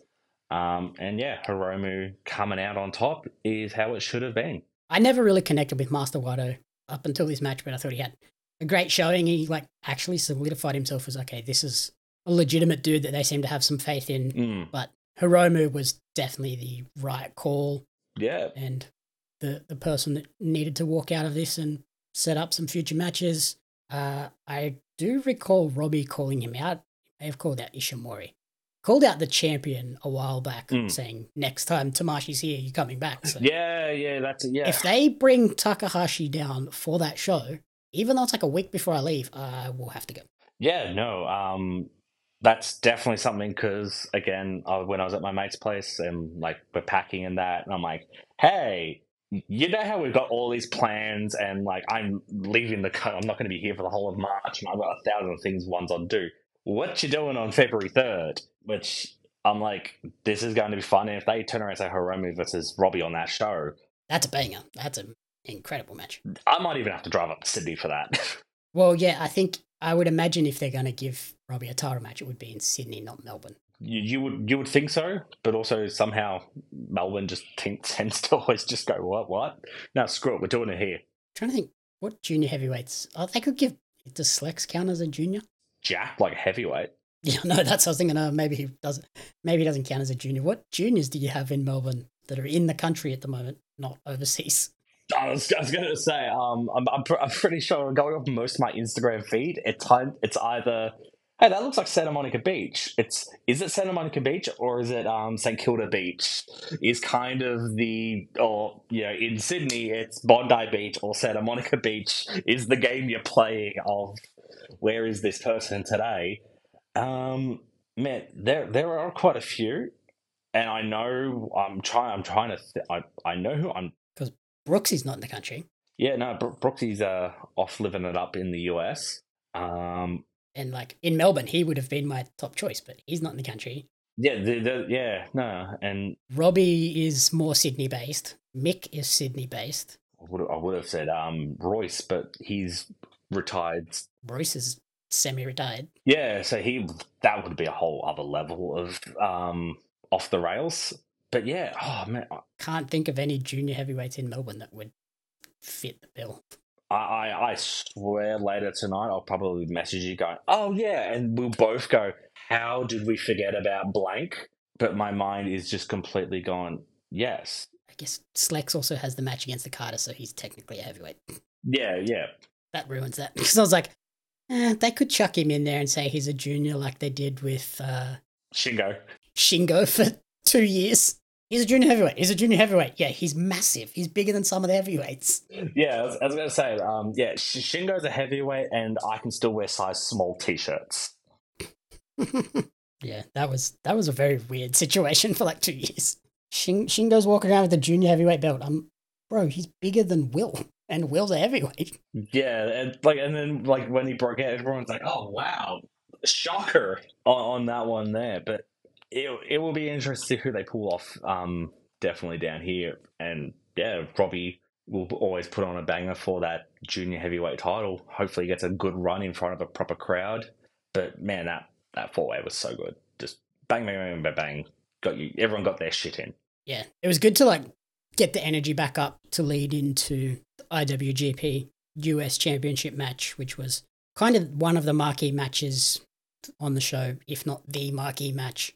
Will Ospreay versus Kenny Omega. Yeah, no, definitely. And as I was about to say, was the only thing that was missing from this Kingdom show was the random 6-man tags, 8-man tags at the start of the show. Yeah, they haven't done that recently on Kingdom shows though, because they have so many people. That's it, like because that was always the start of it, and then like it would lull, and then just go like this, and then just bang, bang, bang, bang, bang, bang. You were off to the races. You'd get the 4-way, and it'd just go mental from there. Yeah.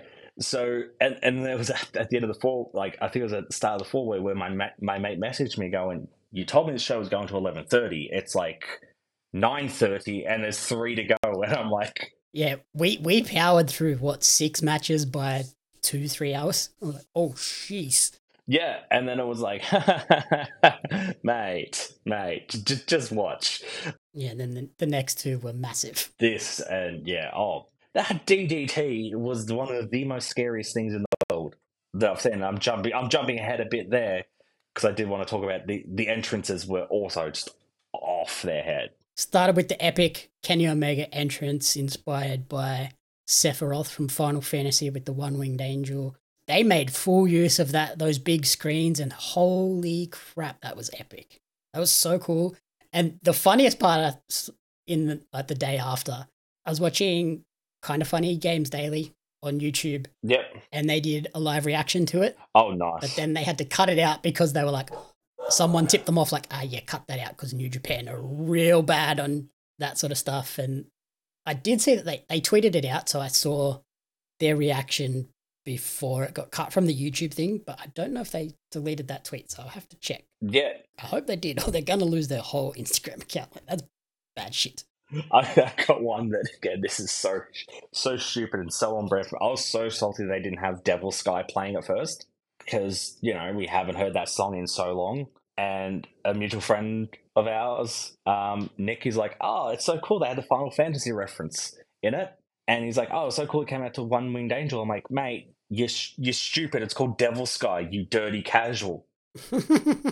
Yeah, don't argue with him when it comes to Final Fantasy stuff.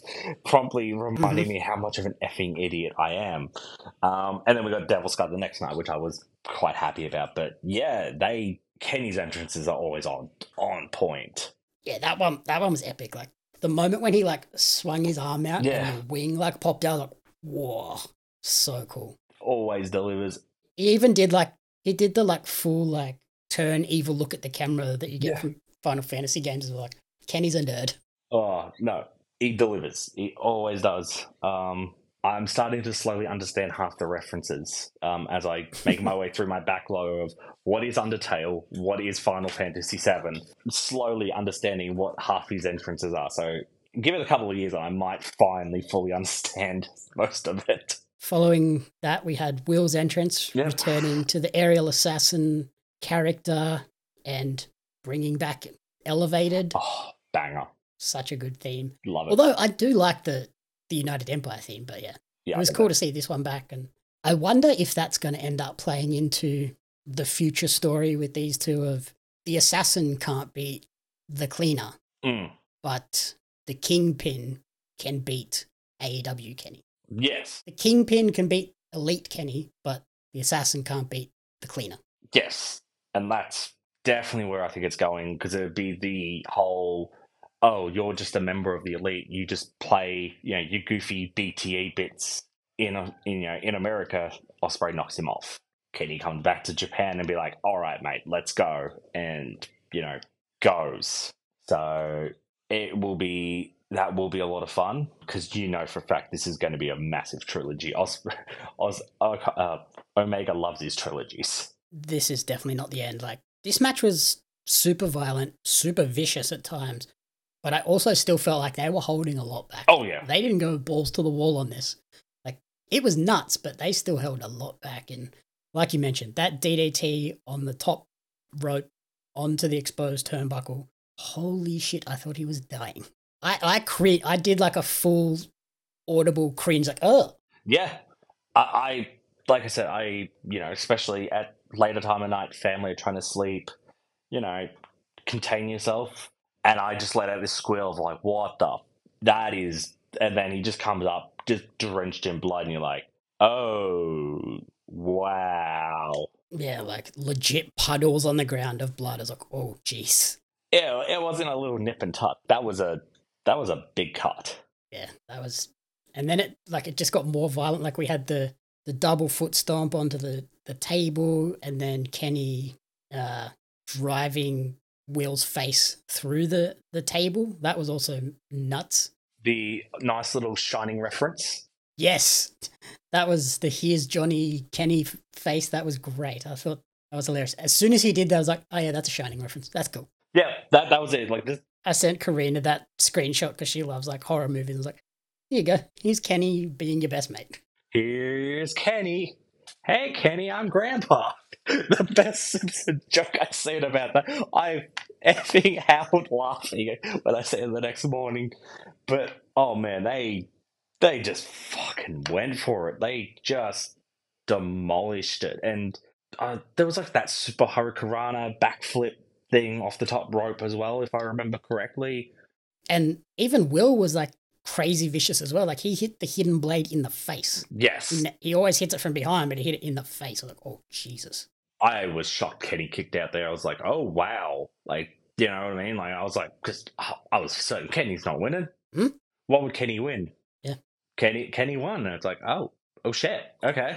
And he won with a very particular combination of moves too. Yeah, that was I have to say before we go into that promo from Ospreay where he goes full British. Oh, at the press conference? Full British. Like, Full lad. yeah, that was like, again, I showed that to my mate yesterday because I was like, yeah, I'm like, oh, you haven't seen. He's like, oh, what's been happening in play fighting? I'm like, watch this. He's like, did he kill him? Like, did he stab him during the match? Like, that was where you kind of thought it was going, but yeah, he went full British. Yeah, and like there was a lot of real emotions in that promo too. Like that was a great promo. That was just wow, and that played into it. I'm like, Ospreay's winning. There's no chance. He has to win after that promo. Yeah, he's incredibly fired up.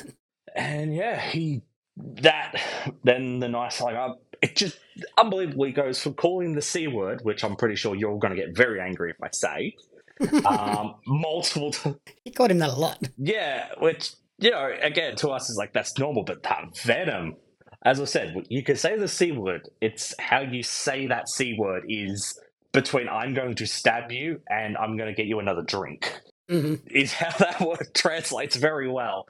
And talking about, you know, the situation that happened with his mate that sadly happened, to then draw that into knocking out Ibushi was like, how that is a roller coaster of a ride in a 2-minute promo. Yeah, so good. And even like Don had a great line in that too, where that press conference where he talked about when Kenny left, it was raining, and it wasn't just raining, it was God crying that the god of pro wrestling was leaving Japan. Wow. The way with words is just incredible. But then, like we were saying, the match ended with a very particular sequence of moves.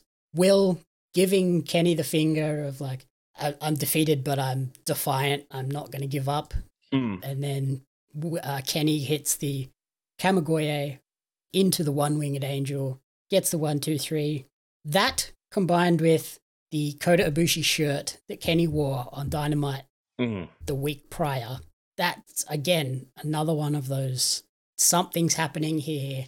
TK isn't, although he did let Eddie Kingston wear a Charlie Evans shirt and nothing came out of that. Yeah. But perhaps it was just to lead into this match of like, remember what he did to my best friend who I still support. Yeah. But yeah, all of these factors added together makes me think Kota is not far away from a potential AEW appearance. That's what I'm thinking, because I was just thinking that when you said that, I'm like, so surely it's the Golden Lovers. Yeah. The Golden Lovers versus Ospreay, but it's like, who's Ospreay's right-hand man? Like, there's a lot of them in that faction, you know, like, because I think Aussie Open's pretty much the second biggest in that group, but they're a tag team. You're not going to throw in the mouthpiece guy. Yeah, it won't be Gideon. I reckon, Aaron Hanare will be the guy to elevate him. Yeah, but like, again, even, Aaron Hanare, it's, Ospreay's up here. I'm not disrespectful, but, the Golden Lovers are up here. Ospreay's here.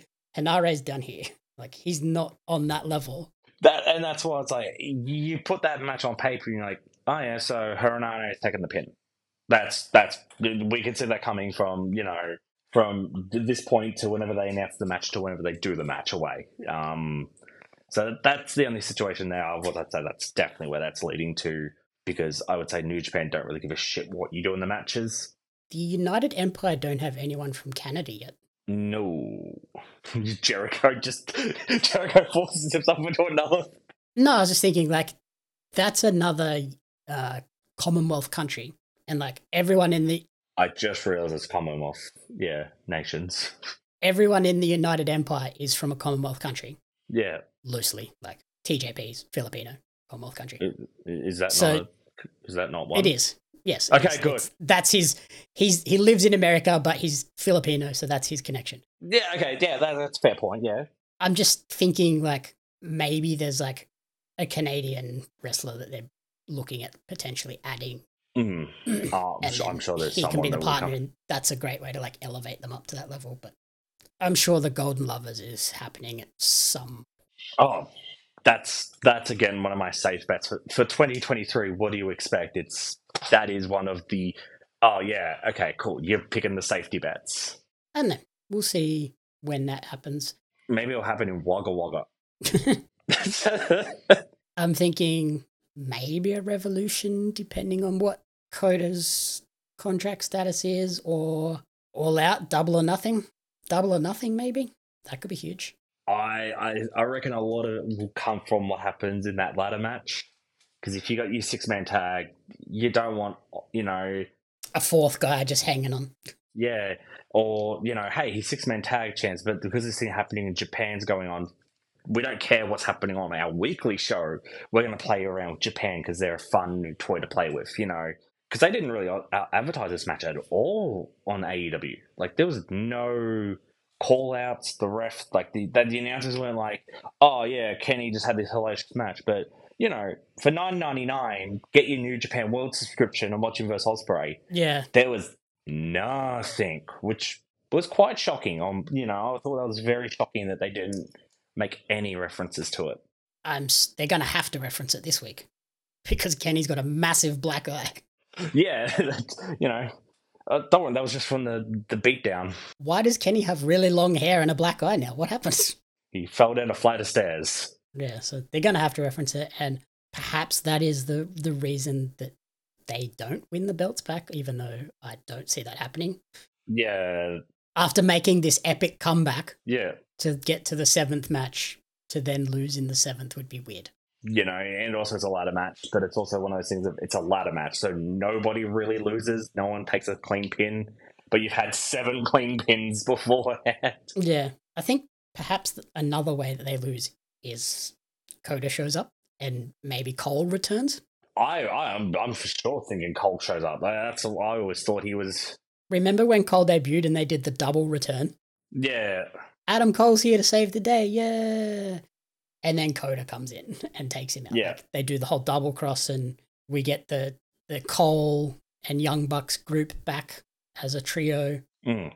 Coda and Kenny, Golden Lovers, split off again. Yeah.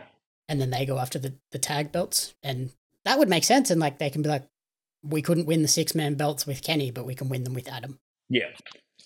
Or you just have Adam Cole versus Ibushi, where Ibushi kicks him in the head. That sounds like a great idea. Let's not do that. That seems like a terrible idea. Yeah. But yeah, but other than that, it was a solid. Big Uncle Dave, Daddy Dave, gave it a good old 6.75 out of 5. No, 6.25, 6.25. I thought it was 6.75. No, I'm pretty sure it was only 6.25. No, because it's the second highest rated match ever, and Dave's given several 6.25s. Because then 7 stars is like the other biggest one. 6.25. Ah, okay. I was wrong then. But yeah, it was, I'm pretty sure, the second highest, I think. I swear I thought he gave other matches 6.25s, and that's why I was like 6.75. It wasn't 7, but it was close. Okay, so he gave 1 match a 7. Yeah, which is the 2 out of 3 falls Kenny Omega versus Okada match. Yeah, and then he's got 2 6.25s. Okay. Yeah. So technically it is the second, even though it's like second and third highest rated. Okay. Yeah, so it's Kenny Okada, 2 out of 3 falls was a 7. This match was 6.25, and Okada Kenny from 2017 was 6.25. Yep. Ospreay Shingo from 2021 was 6. Yep. And then there's heaps of like 5 points, whatever. That's probably what I was getting myself confused. There's 5 6s or 6 6s. Yeah. And Will's in a bunch of them. And Okada and Omega in a bunch. Yeah. Will has like the most 5-star matches of all time, apparently. That can't be. I think he might be behind Masawa as the only other person. But he's like top 2, top 3 of 5-star matches, which is nuts. Yeah. With how many years he probably still has left. Yeah, exactly. And how he's changed his style to, have years left and have a bit more longevity, yeah. Yeah. Yeah. And, like I said, it's not bad for someone that transitioned from a backyarder that was talking to old mate Bird Brains to, where he is now. So, yeah. Incredible match, totally deserved the rating that it got. Yep. Forbidden Door 2 rematch, bring it on. Yeah, that's definitely what I reckon. I reckon you go your tag match, then your tag match leads into your Forbidden Door 2. Ospreay gets his belt back because I don't think Kenny's going back and forth to Japan very often. No, and I think Forbidden Door 2 either has to be at a massive stadium because it's going to draw even more than it did last time. Maybe TIA Bank in Jacksonville, because at least running a big venue like that, if you own it, it's fine. It's not going to break you. Whereas if they ran like a Dallas stadium and didn't fill it, that's a big money loss and looks bad. If they run their own stadium, who cares how many it draws? It's going to be a record draw. That's it. It's easy for them to tap off half the building. They're used to it. Jaguar fans don't even bother showing up. And it's going to draw like at a record crowd for them, and that's all you tout. You just tout record attendance. Especially if you announce the main event is Kenny Ospreay 3. Yeah. Because they got the PWG match, this one, and a third one I'll take a third one at Forbidden Door 2. That's all you need for that show. You don't need to announce anything else. That's it. Like, a lot of people, like, I haven't seen them. If they haven't seen the match, they've seen the hype. They know this is going to be off the head. Because you can't, I don't think you could run your small Sears Center of 20K for something like that. You know, you need a little bit more oomph behind it. Especially because the last one was such a phenomenal show for both companies. And that was with a whole bunch of like random COVID changes at the last minute and injuries and stuff where... Oh, yeah. Hiromu didn't get to wrestle on that show. I don't think Despy ended up being on the show. Cole got injured like super early. Brian was out. Punk fucked his leg, stuffed his leg. Yeah, like imagine we get Forbidden Door 2 with the epic roster that we do FTR versus Aussie Open again. Yeah. We do Kenny versus Will. You do Okada versus Mox or Hangman. Yeah. You do MJF versus someone. Naito. That's what I was going to say, is like Naito, you know, or you just don't have him on the show just to further the storyline of I'm not doing that Japanese flippy floppy stuff. Yeah, you could do that. Just have him cut a promo on how stupid Japan is. Something like that. Maybe we're talking about MJF. If Jay White sticks around, yeah, MJF Jay White could be cool. That would be, again, because you wouldn't expect, that's not your full New Japan match. That would be very hybrid style, very, you know, it'd be interesting what the setup is for that match. They're both dudes that people don't expect a lot out of in their matches. Yes. But when they do have matches, they both deliver. Exactly that. That is why that would be probably up there. And they can both talk. The promos in the lead-up would be great. That is exactly it. Jay White knows how to carry on and, you know, talk his head off. So that would be interesting to see. But Forbidden Door 2 is just going to be a mental show. That is going to be a monster success, especially now that New Japan's starting, because after this show, so many people I see on Twitter go, yeah, I kind of wrote New Japan off. Who wants to come spend New Year's in Japan with me? Was the, you know, everyone's like... Yeah, I've never been I'm gonna go to Wrestle Kingdom. Like, for me, if I'm doing a Japan trip, it's in the weird time, middle of summer for them. Best of Super Juniors. Sweat my nuts off in Korakuen. Yeah, well, you know, I'm not a big fan of the cold, and you will know about it in about 48 days when I blow up your phone going, I effing hate this, I don't like this, I hate this, this is shit, and just bitching and whinging to you to the point where you're like, mute. Yeah, March they should be coming out of the crazy cold. Yeah, but I also know a lot of my British friends who I message going, it's 10 degrees, I hate this. And the response is, grow up. That's warm, bro. That's nice. That's a nice day. Yeah, that's shorts and a t-shirt weather. And I'm like, no, that's the thermals. That's the, you know, the $500 Daddy Dan jackets and thermal pants that you wear outside going, I don't like this. I wouldn't mind dealing with some snow. As someone that's never seen any snow in his life, seeing some in Japan would not be bad. I'm sure you would love a little bit of cold, chilly snow. No. It'd be like the end of The Shining. I would much prefer, I'll go to Japan, middle of summer and humid sweat box Korakuen, thanks. Best of Super Junior Finals is probably the best you get out of me. I'll go to the toilet and come back 5 seconds later here on the snow, just like crunched over like the end of The Shining, and it's like, Ah, shit. Whoops. But yeah, Japan sounds like fun in the for the Tokyo Dome.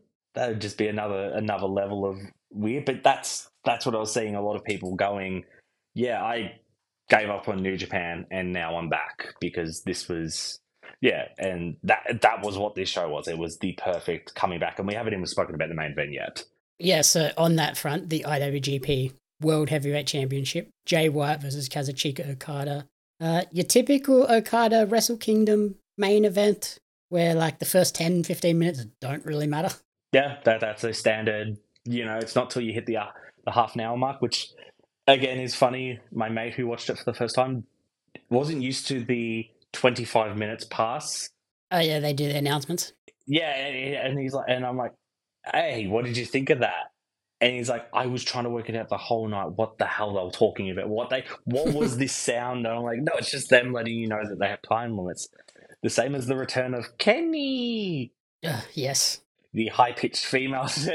That was, and yeah, everyone clapping, saying Okada, Okada is always, they're staples of a Wrestle Kingdom. Yeah, so like this was your standard Okada match where it was kind of really slow, drawn out to begin with, but in the end delivers high quality. And once we got that like full flow of counters and big moves, I was like, okay, here we go, we're ready to go. But they were in such a difficult spot following Will versus Kenny. Like I don't know what they could have done to top that match aside from somebody like Okada murders Jay White in the ring. That was exactly like I was kind of dreading the Bullet Club run in. Okada hits him with 5 rainmakers in a row, and like his head is just literally just like hanging on, and then the ref gets pulled out. And then we go for another, and then all of them run in, beat him down, and Jay White, gets up and hits the Blade Runner, and then Okada kicks out, and it's Rainmaker for you, Rainmaker for that. Then it's either, the low blow, Blade Runner 1, 2, 3, or Okada just then kicks his head off. I mean, takes his head off with a Rainmaker 1, 2, 3. Okada wins. Like I'm glad they didn't do that. Yeah, it definitely, it was just it wasn't overbooked, and it was. That's it.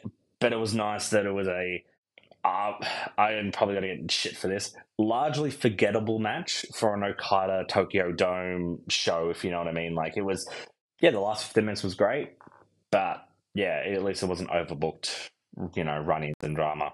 If I'm recommending one, even 2 matches on this show, it's not one of those 2 matches. That's exactly it. And that's why I said, like, it's largely forgettable, but that's, because of the competition you have on this show and just Okada matches in general, like he can just do some unbelievable things.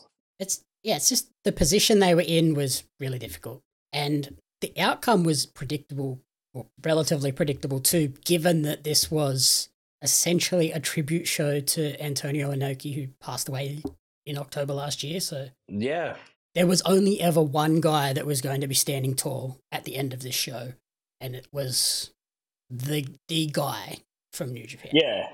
And also at the same time, this is the reboot. Like I as I said, this was kind of a, hey, look, we know we lost you all during COVID, but come back.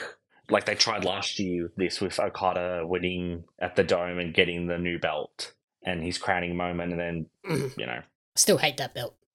Still the most ugliest looking thing in the world. But it's especially when Okada puts it on around his waist and it's like almost wraps around him twice. Yeah. And this felt like this is a good point to get all your mates back on board, and for everyone to kind of start giving us a chance again. Cheering made it so much better, but yeah, you knew Okada wasn't losing, especially with all the Jay White rumors of, is he leaving, is he going, is he staying, is he not? I did see apparently Jay White has like 2 years left on his contract, so if that's the case, he's not going anytime soon. But everyone was carrying on like he had like literally 30 seconds left. Like his contract expired the second he got pinned in that main event. It's like, oh yeah, his contract's over. No. That's the feeling I had seen online about it all. But again, that does not shock me that people grossly miss overread things and that online. Yeah, no, apparently like he has 2 years left, so. Oh yeah, so 2 more. It makes me think, that loser leaves Japan match is Hikuleo's gone. He's I thought so too. Like when they said a loser leaves, I thought this is just too obvious. This is too obvious and whatnot that it has to be the false flag or whatever the term is there of definitely all the rumors of Jay White's leaving. Let's play into it. Lol, he doesn't lose because you all thought he was. yeah. I thought it was too obvious. So maybe his missus just had a kid or something. I've seen people carrying on online as well. I'm like, wait, his missus had a kid? I haven't kept on. Tanahashi posted something in the last day or two about apparently New Japan Strong is ending. Yes. I did see that this morning. Yes, I know all about this. With the Honor Club returning and Tony talking about the partnership that they apparently have for that.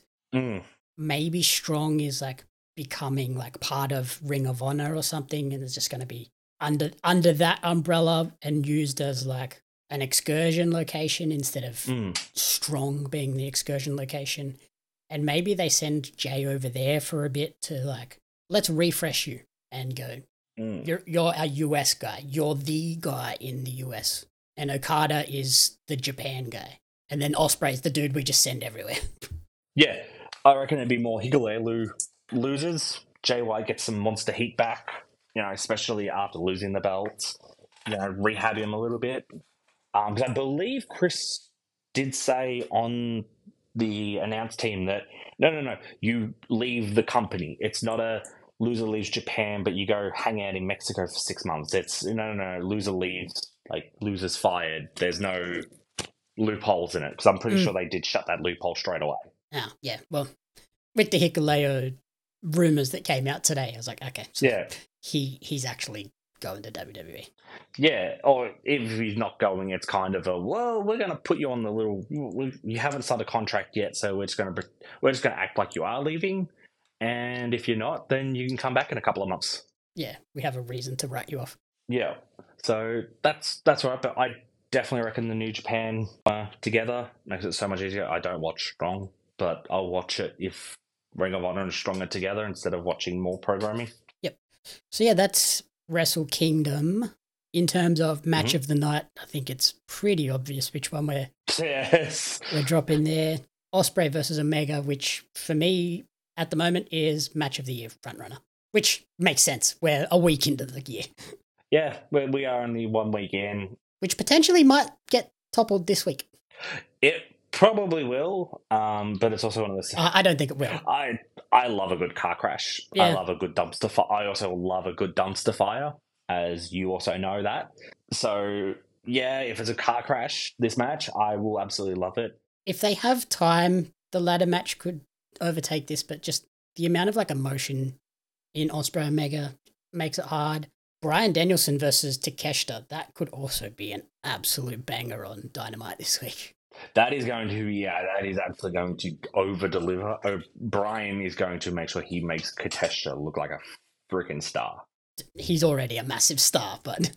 He's already a massive star, but you know what I mean? He's going to give him that little extra polishing up, and, I wouldn't be shocked if Brian loses. Well, he's not going to. Not with the stipulation we have now, which kind of annoyed me when I saw that. I was like, he's definitely beating Takeshita now. Yeah, which he kind of should, because Brian has never won that big match, and he's not beating MJF. We both know that now. I think MJF holds that belt until this time next year, if not later. You kind of have to, unless... The bidding war of 2024, and he has the belt. The one belt I would say they haven't screwed up is their world title. Oh, sorry, I realised I said that after the whole Punk drama, but, that's so out of their control that you can't... Yeah, that wasn't storyline screw up. Yeah, like I said, you've had your TNT title misfires, which is completely on them. You've had tag belts. They've been pretty solid. They had a couple of weird... solid, yeah. But I'm not a big... I like my tag team wrestling, but, your heavyweight singles division's where it's at. That belt, they've never screwed up, so I don't see them taking the belt off him. They do love their 1 year minimum reign as champion, or, 6 to 8 month runs as champ minimum. So it'd be interesting. I don't know. I just see him holding it as like they'll do the whole summer of Punk thing where Yeah. he has the belt and he walks out. Yep. And this is the dumb things I think up of sometimes. I just hope he takes a photo holding that belt at Disney, going, "Hey, gonna go hang out with the new owners. I'm at Disney World." Well, yeah, with the WWE news this week of a potential sale, if they sell that and it goes to a TV station and Vince isn't in charge and they sort of look at it like, look what he's doing over there with AEW and working with other companies and stuff, and it's paying off big numbers for them, like that Forbidden Door show, incredible numbers in terms of income. Why don't we open the floodgates with the WWE and let's work with these guys and cross promote these things? And the bidding war of 2024 becomes MJF walks out with the belt and he shows up on a Raw, an AEW contracted guy. That is where things will be very, very interesting. This leads these two talks together. That's going to screw up the whole storyline if it becomes the Saudi royal family, which I wouldn't be shocked. I've watched enough half as interesting and real life lore videos on YouTube to comfortably understand how they're putting their money into things and not into dinosaur juice out of the ground. I may not be an expert on it, but like I said, I've watched enough YouTube stuff to call myself an expert. As I just see your eyes rolling in the back of your head. I definitely reckon they will win. They are the only people that can really outbid Disney. NBC could. If you've got Saudi money and they want to buy it. If they want to buy it, they buy it. That's exactly it. Like I said, not trying to get into geopolitical stuff and stuff that, again, I watch YouTube videos to learn stuff. If the Saudis want something, they want it. And I wouldn't be shocked if that's where Vince was and he was like, "Hey, they kicked me out of my own company. This is bullshit. I just finished watching this TV show Succession. I've got an idea." That's kind of that's where everything kind of comes from me. Again, nothing shocks me. I wouldn't be shocked if Fox buys them. I don't think they will. Well, it's one of their highest rated shows. Yeah. And Big Dave, Daddy Dave has always said, why are we paying all this money when we can just buy it? And that's what happened with UFC. And yeah, that will be interesting because, like I said, if Disney buys it or Saudi buys it, like I said, they might turn around and Vince 100% in charge. Vince might just turn around and go, no. I just run it like a dictatorship. And that's not trying to be a comment on social political in the Middle East or whatever. But, Vince, and then that whole storyline dies because we know MJF's not going there because of changes, or they do open the floodgates and go, hey, Fox owns it and they want as high as rating possible. Yeah, it's one of those things. It is going to be very fucking, and that's why I reckon at the end of the year the MJF storyline is going to be the biggest egg on their face, or to be a massive cash cow. That's it, and that's why, like, I know it's small fish to fry in the whole big grand scheme of this things to sale, but like the bidding war of 2024 either doesn't happen at all and it becomes a flop, or as you said, he shows up because they're like, no. Some fucking venture capitalist that also somehow owns shares in the Jacksonville Jaguars as well. Like how the weird world of sports works and all that sort of stuff there. They're like, yeah, let's play nice. I think if the Saudis buy it, there's no hope. Like, because if the Saudis buy it, it's going to be private. Vince is going to be running it. Vince McMahon's going to be and it's going back to the old ways of Vince running the show. Yep.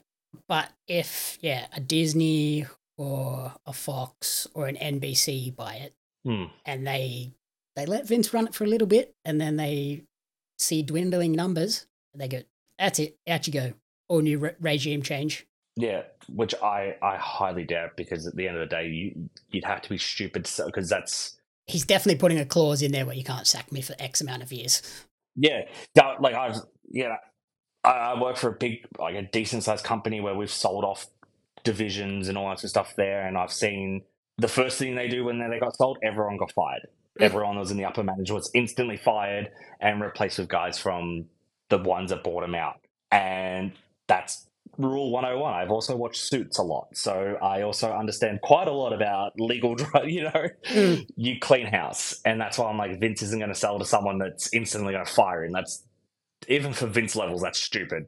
He's going to make sure there's some sort of cover where he has to stay there for so long. But yeah, and that's it. That's why it's like when you brought up the MJF stuff, I'm like, man, it's like I because it's like the payoff to the MCW storyline with Lockie, Papa H. It ended up just being nothing. And it paid off. It paid off at Wrestle Rock in a song and dance number. That was the payoff to the storyline, and it was like I don't know if there's meant to be more to it or not. I don't know. It's but you don't want that storyline payoff of okay, cool, sweet. That's why it's going to be very interesting to see if they keep going, because I seen MJF put up a little thing going, oh yeah, Disney buys it, that works in my favor. Yeah, I love all these companies. Yeah, and it's like I want to see him go to Disney World and just, you know what I mean, get a photo of Mickey Mouse and be like, oh yeah, just casually seeing what's going on over here. Next time they have like a dark taping, even though it's very unlikely he's ever doing a dark, but just fly him to Orlando just so he can go to Universal, stand in front of the sign, go to Disney, stand in front of the castle. Yeah. Get those photos. That's it. It's get those photos and just have the tongue-in-cheek of, this is funny because it's so dumb. I know. I can just see that being like the big story. Get to 2024, MJF is like, oh, my contract ends the day after Revolution or something. He has this big title match. He wins. And then if that is a potential open where he can go to an Impact, or he can go to, if WWE has sold to someone like a Disney, and he can show up on a random Raw on the Monday, and then back at Dynamite on Wednesday, and then SmackDown on Friday, that would be huge and would draw massive numbers on all of those shows. Like, remember when Kenny was doing, like, he was showing up on Raw, on Dynamite, he was showing up on Impact, he was going to Mexico. Like, you could do that, but you hit that one place that you couldn't go before. Exactly that. And that's because it's also one of those things, like on the whole MJF thing, it's like, I believe the storyline is his contract expires January 1st. I think that's the story they're trying to tell. I don't know if that's the real date, but I think that's the storyline real date. And it's like, do they do a New Year's Eve show where, you know what I mean? Like, well, they always have the New Year's Smash, which is the Wednesday before New Year's. Like, that's the thing. I don't know when New Year's Eve is. It'd probably be Monday for us. It is. Monday is New Year's Day, so Sunday the 31st. So do you do a pay-per-view on that Sunday and you advertise it as, because I think WCW did this, or there was one of they were meant to do it, the main event starts at New Year's Eve, on New Year's like midnight or something like that, and the fireworks, they do a big fireworks display. I swear I remember something about it. And MJF, the whole thing is he can lose and then no longer be champion, and his contract expires, instead of the Wednesday before. Yeah, sure, whatever. You know what I mean? Like, it'd be interesting. Yeah, so I know. We'll see. I'm excited to see how it plays out, but if MJF isn't champion this time next year, I'm going to be very confused. That's exactly it. And going back to what started this rant, he's not, Brian, hour long, Brian's going to get out. He's going to get cheated on the last pinfall. Like, Max is going to be just like, they're going to be neck and neck 59 minutes, and then Max is going to cheat and get the last one. That's exactly it. He has a video show off of William Regal looking disappointed at Brian causing the distraction of like, ha, lol, there's your mate. Hey, Regal might be a free agent by then. Yeah, potentially. So, for Wrestle Kingdom, overall, out of 5, what would you rate this show? I'd give it a solid 4. Yep, that's where I fell as well. Yeah, like, that's what I'm saying. Like, I'm not going to give it a 5 out of 5 because, like, not every match was a banger. You did get through 6 matches in 2 hours. And, yeah, there was a lot of, like, cool. You had Carl Anderson on the show. That kind of is like a -1 straight away there. Yeah, that match alone, -1. You got the cool debut. You got an absolute banger singles match. Your solid main event. Yeah. Epic fatal 4-way, really cool junior tag match. That was enough. Everything else is kind of just there. It brought back the spirit of New Japan. It brought back the spirit as to why when people go... Why people watch Wrestle Kingdom. Why are you getting up at 1 a.m. on a January 4th, whatever day that happens to be? Yeah, why are you getting up January 3rd at 6 a.m. and, at 2 a.m. in the morning or whatever? Like, why would you bother doing this? And, why would you invest in a product that, for the most part, you got no idea what is going on, because only a little bits of it, most of it's now translated, but there's still language barriers. And it reminded me, and like I said, I was happy to just unsubscribe at the end of the month. That's it. Maybe watch some old matches, but unsubscribe. But I'll probably let it roll for a bit. It's annoying that Battle in the Valley isn't included. Yeah, that's the one thing that annoys me about their US shows. All the US shows are not included in World. It's like, why? Yeah, you either you cough up your $40, or you find your alternative streaming services. It's just weird. Like, it's a New Japan show. It should just be in World. You want us to watch this stuff? Let us watch it. Yeah. Like, I understand, hey, pay like it for the Americans, make them pay, but, To encourage them to actually just go to the show instead.